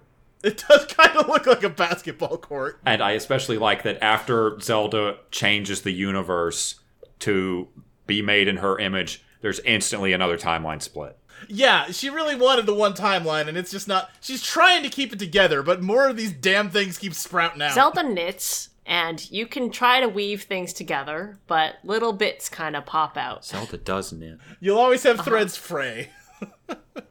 One point I was going to bring up with regard to setting Spirit Tracks back on Earth, I think that's part of why there's barely any Spirit Tracks stuff you can get in the Switch games. There's the Phantom Armor, and I think that's it. I mean, that's true. Most of that stuff is different. It's back on Earth. Back on our Earth. Right. I mean, not literally our Earth. No, it's our Earth. Hold on. I'm scrolling up. Earth's history to present day is on a direct line from Spirit Tracks. No, sure, but I'm saying, even if you took what's a very low concept movie, if you take As Good as It Gets starring Jack Nicholson, that doesn't take place on our Earth. That takes place on the Earth of As Good as It Gets. I have a question. Sure. On the line that says the timelines violently merge. Yeah. That line begins halfway between Spirit Tracks and Earth's history to present day. Yeah, I was really going back and forth on whether to draw that part of the line in. I ultimately did decide to because of the Phantom Armor. I needed to account for it somehow. That stuff has to be part of that past. But yeah, we're an offshoot of the timeline that didn't violently merge with everything else that happened in Zelda. Okay. So we are in the worst possible timeline. Right, where Zelda didn't happen. I mean, we got Link to the Past. We got Zelda 2. My question is, so yeah, Ganon both survived coming out in Zelda 1 from the Triforce piece, but then also stayed in to cause issues in the second version of the universe. Right, so... And then go ahead. Also continues on into the Hylia universe. Right, so the way I'm conceptualizing it is that basically, after the third Oracle game gets canceled, there's basically no way to fully get rid of Ganon. The Triforce will always preserve a little bit of him in an effort to grant the first wish that was ever made on Wow. It's like the Accursed Timeline's wish. Yeah. Except Ganon's hiding inside of it. Right. So, when she's remaking the universe in her image, where is the Triforce in this? Where's the Triforce in Breath of the Wild? She has it. Right. Okay. But does that mean that she's carrying around Ganon with her? Yeah. The Calamity is also beneath the Earth. Right. How many So you're saying there's 3 Ganons during Breath of the Wild? Right. There'd be Demon King Ganondorf, Link to the Past Ganon, and the Calamity Ganon. Which, the Calamity Ganon might be a manifestation of Link to the Past Ganon. Although I'd be more, you've talked about maybe the Blood Moon is a distinct thing from both of those things. But if it's a manifestation of Link to the Past Ganon, does that mean that when Link to the Past Ganon manifests out of the Triforce that he's not inside the Triforce? Just so make sure I'm answering your question right, what in what instance are you referring to? Let's just say in Breath of the Wild, the Calamity. Yeah. Okay. You say that you were talking about it as a separate thing, but then you go back and you think maybe it's not a separate thing. Maybe it's a manifestation of A Link to the Past Ganondorf. Right. But that would still mean that there's 3 Ganons. Oh, I see what you're saying. Yes. I see this, the way I'm trying to understand this is Ganon has effectively been like if you touched the surface of a CD. That fingerprint's on there. Right, his fingerprint is never getting off that CD. And so things just come out of that fingerprint sometimes. Yes, that is very much how I see it. Link had the Windex back in the Oracle games, and he didn't use it. Oh. Fool that he was. Because Miyamoto canceled the 3rd Windex. Right, exactly. I don't think that was a Miyamoto decision. I have no idea. It was probably some high mucky muck at Capcom. It would be pretty complex to do 3 linked games. Yes.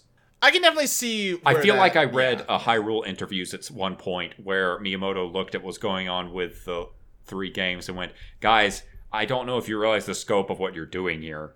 Right. Because it did get...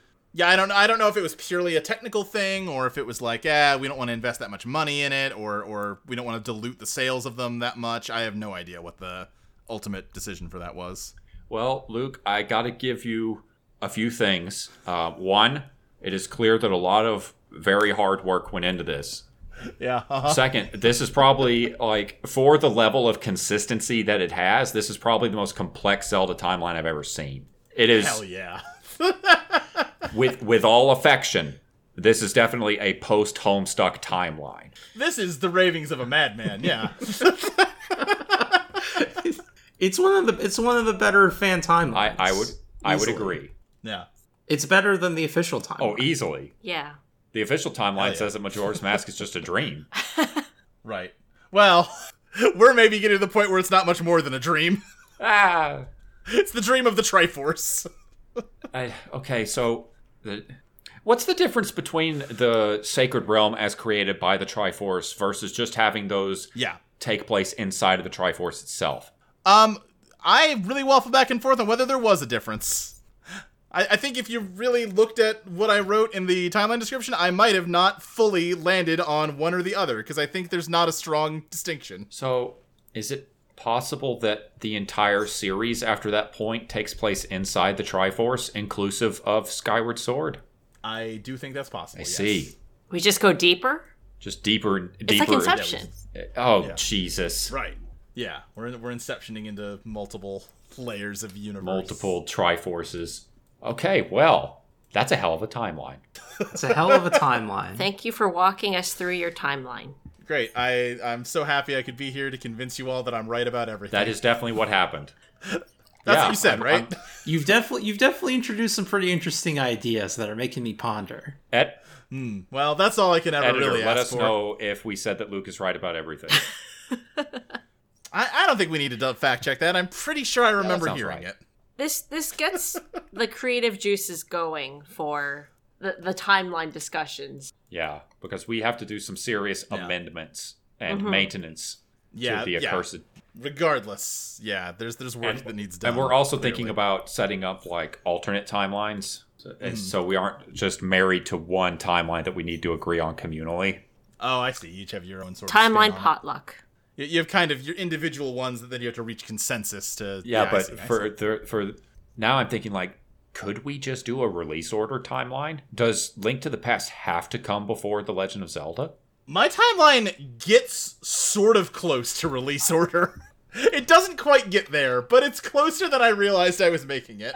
Depending on how you read this line, yes.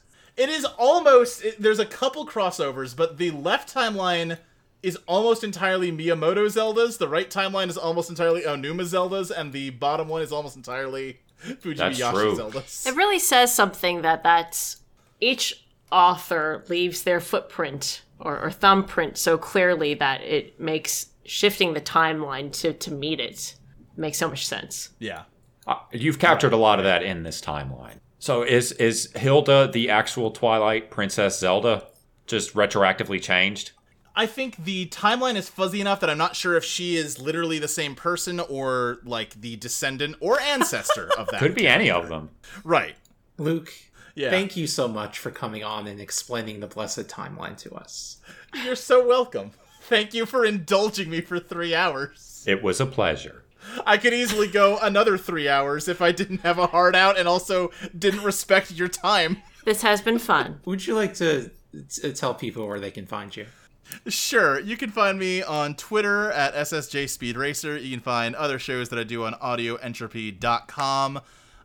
Primarily Eidolon Playtest, a show Crystal's also on. Depending on when this episode comes out, you can listen to some or maybe all of the episodes of Eidolon Oyster, a miniseries that Crystal GM'd. Normally, though, I'm the one that GMs it. Our usual show is right now is Eidolon Ska and Eidolon Disco. If you're interested in the idea of a mortal that wishes themselves the power to basically be the writer of reality, maybe Eidolon Disco and Ska is a show you might like. You know, I didn't put that together until you just said it, that you're... Maybe perhaps my timeline theorizing was influenced by the story I was writing in parallel. I could never have imagined. You can also find me on Totally Reprise, a show where historically it has been a TV rewatch podcast, but because of the SAG strike, we've had to branch out a bit, and we might keep branching out. We're not totally sure. As of this recording, we are doing... I Live On Through This Reprise, a podcast about Metal Gear Solid 2. Jesus God, a whole podcast for NGS2? Doing, I think, 4 episodes on it. Maybe the worst Metal Gear to do as a one-shot, but, it's the one I could convince... I'm only getting one shot at this, so... Yeah. Crystal, where can we find you online? You can find me at Arcane Crystal on Twitter, at Arcane Crystal on Patreon, where you can listen to this 1 week early. You can find me on Eidolon Playtest. And you can also find me and Luke on Show Me the Batcave. That's true. Our superhero movie podcast that was on hiatus because of the strike, but I guess we're obligated to start back up again. We do need to finally watch Joss Whedon's Justice League. I watched that like a day before the strike was announced. Right, because then I had to cancel because if it hasn't been abundantly clear from the last 3 hours, I have mental health problems. So I simply just couldn't record one day, and then the next time we were going to record, the strike happened. Oh, I remember your Letterboxd review of that movie, Crystal. It wasn't very positive. No, it's not a very good film. You might film. have to watch it again for this new episode. Yeah, yes, I will have to watch it again, so it's fresh in my mind. Oh, yeah. Terrible. Awful film. Yeah, I've never seen it. I'm not looking forward to it. It's something else. Utterly artless. And it makes Crystal upholding the Snyder version of the movie really interesting to me. To one degree, it sounds like there's nowhere to go but up, but... There's really nowhere to go but up. And of course, you can find me on Twitter at CamWriter. Don't know how much longer that's going to be the case. Tweeting has fallen off. I just retweet fan art now because that's really all that it's good for. And rabbits. I do love rabbits. Would you like to hear a blessed joke? Yes. Dangerously so, but yes. What do you call a blessed blanket? What do we call it? What? Holy sheet. Yay. Because I'm here, you all are basically doing a favor to me in recording this episode. I did feel like it would have been rude not to bring my own song. Oh, please. Okay. Did you know that Darunia, Sage of Fire, really likes horror movies? No. I didn't know. He does. He's really into stuff, kind of torture porn stuff, like Saw. He's even into, like, Hospital. That guy just loves to get his gore on. No!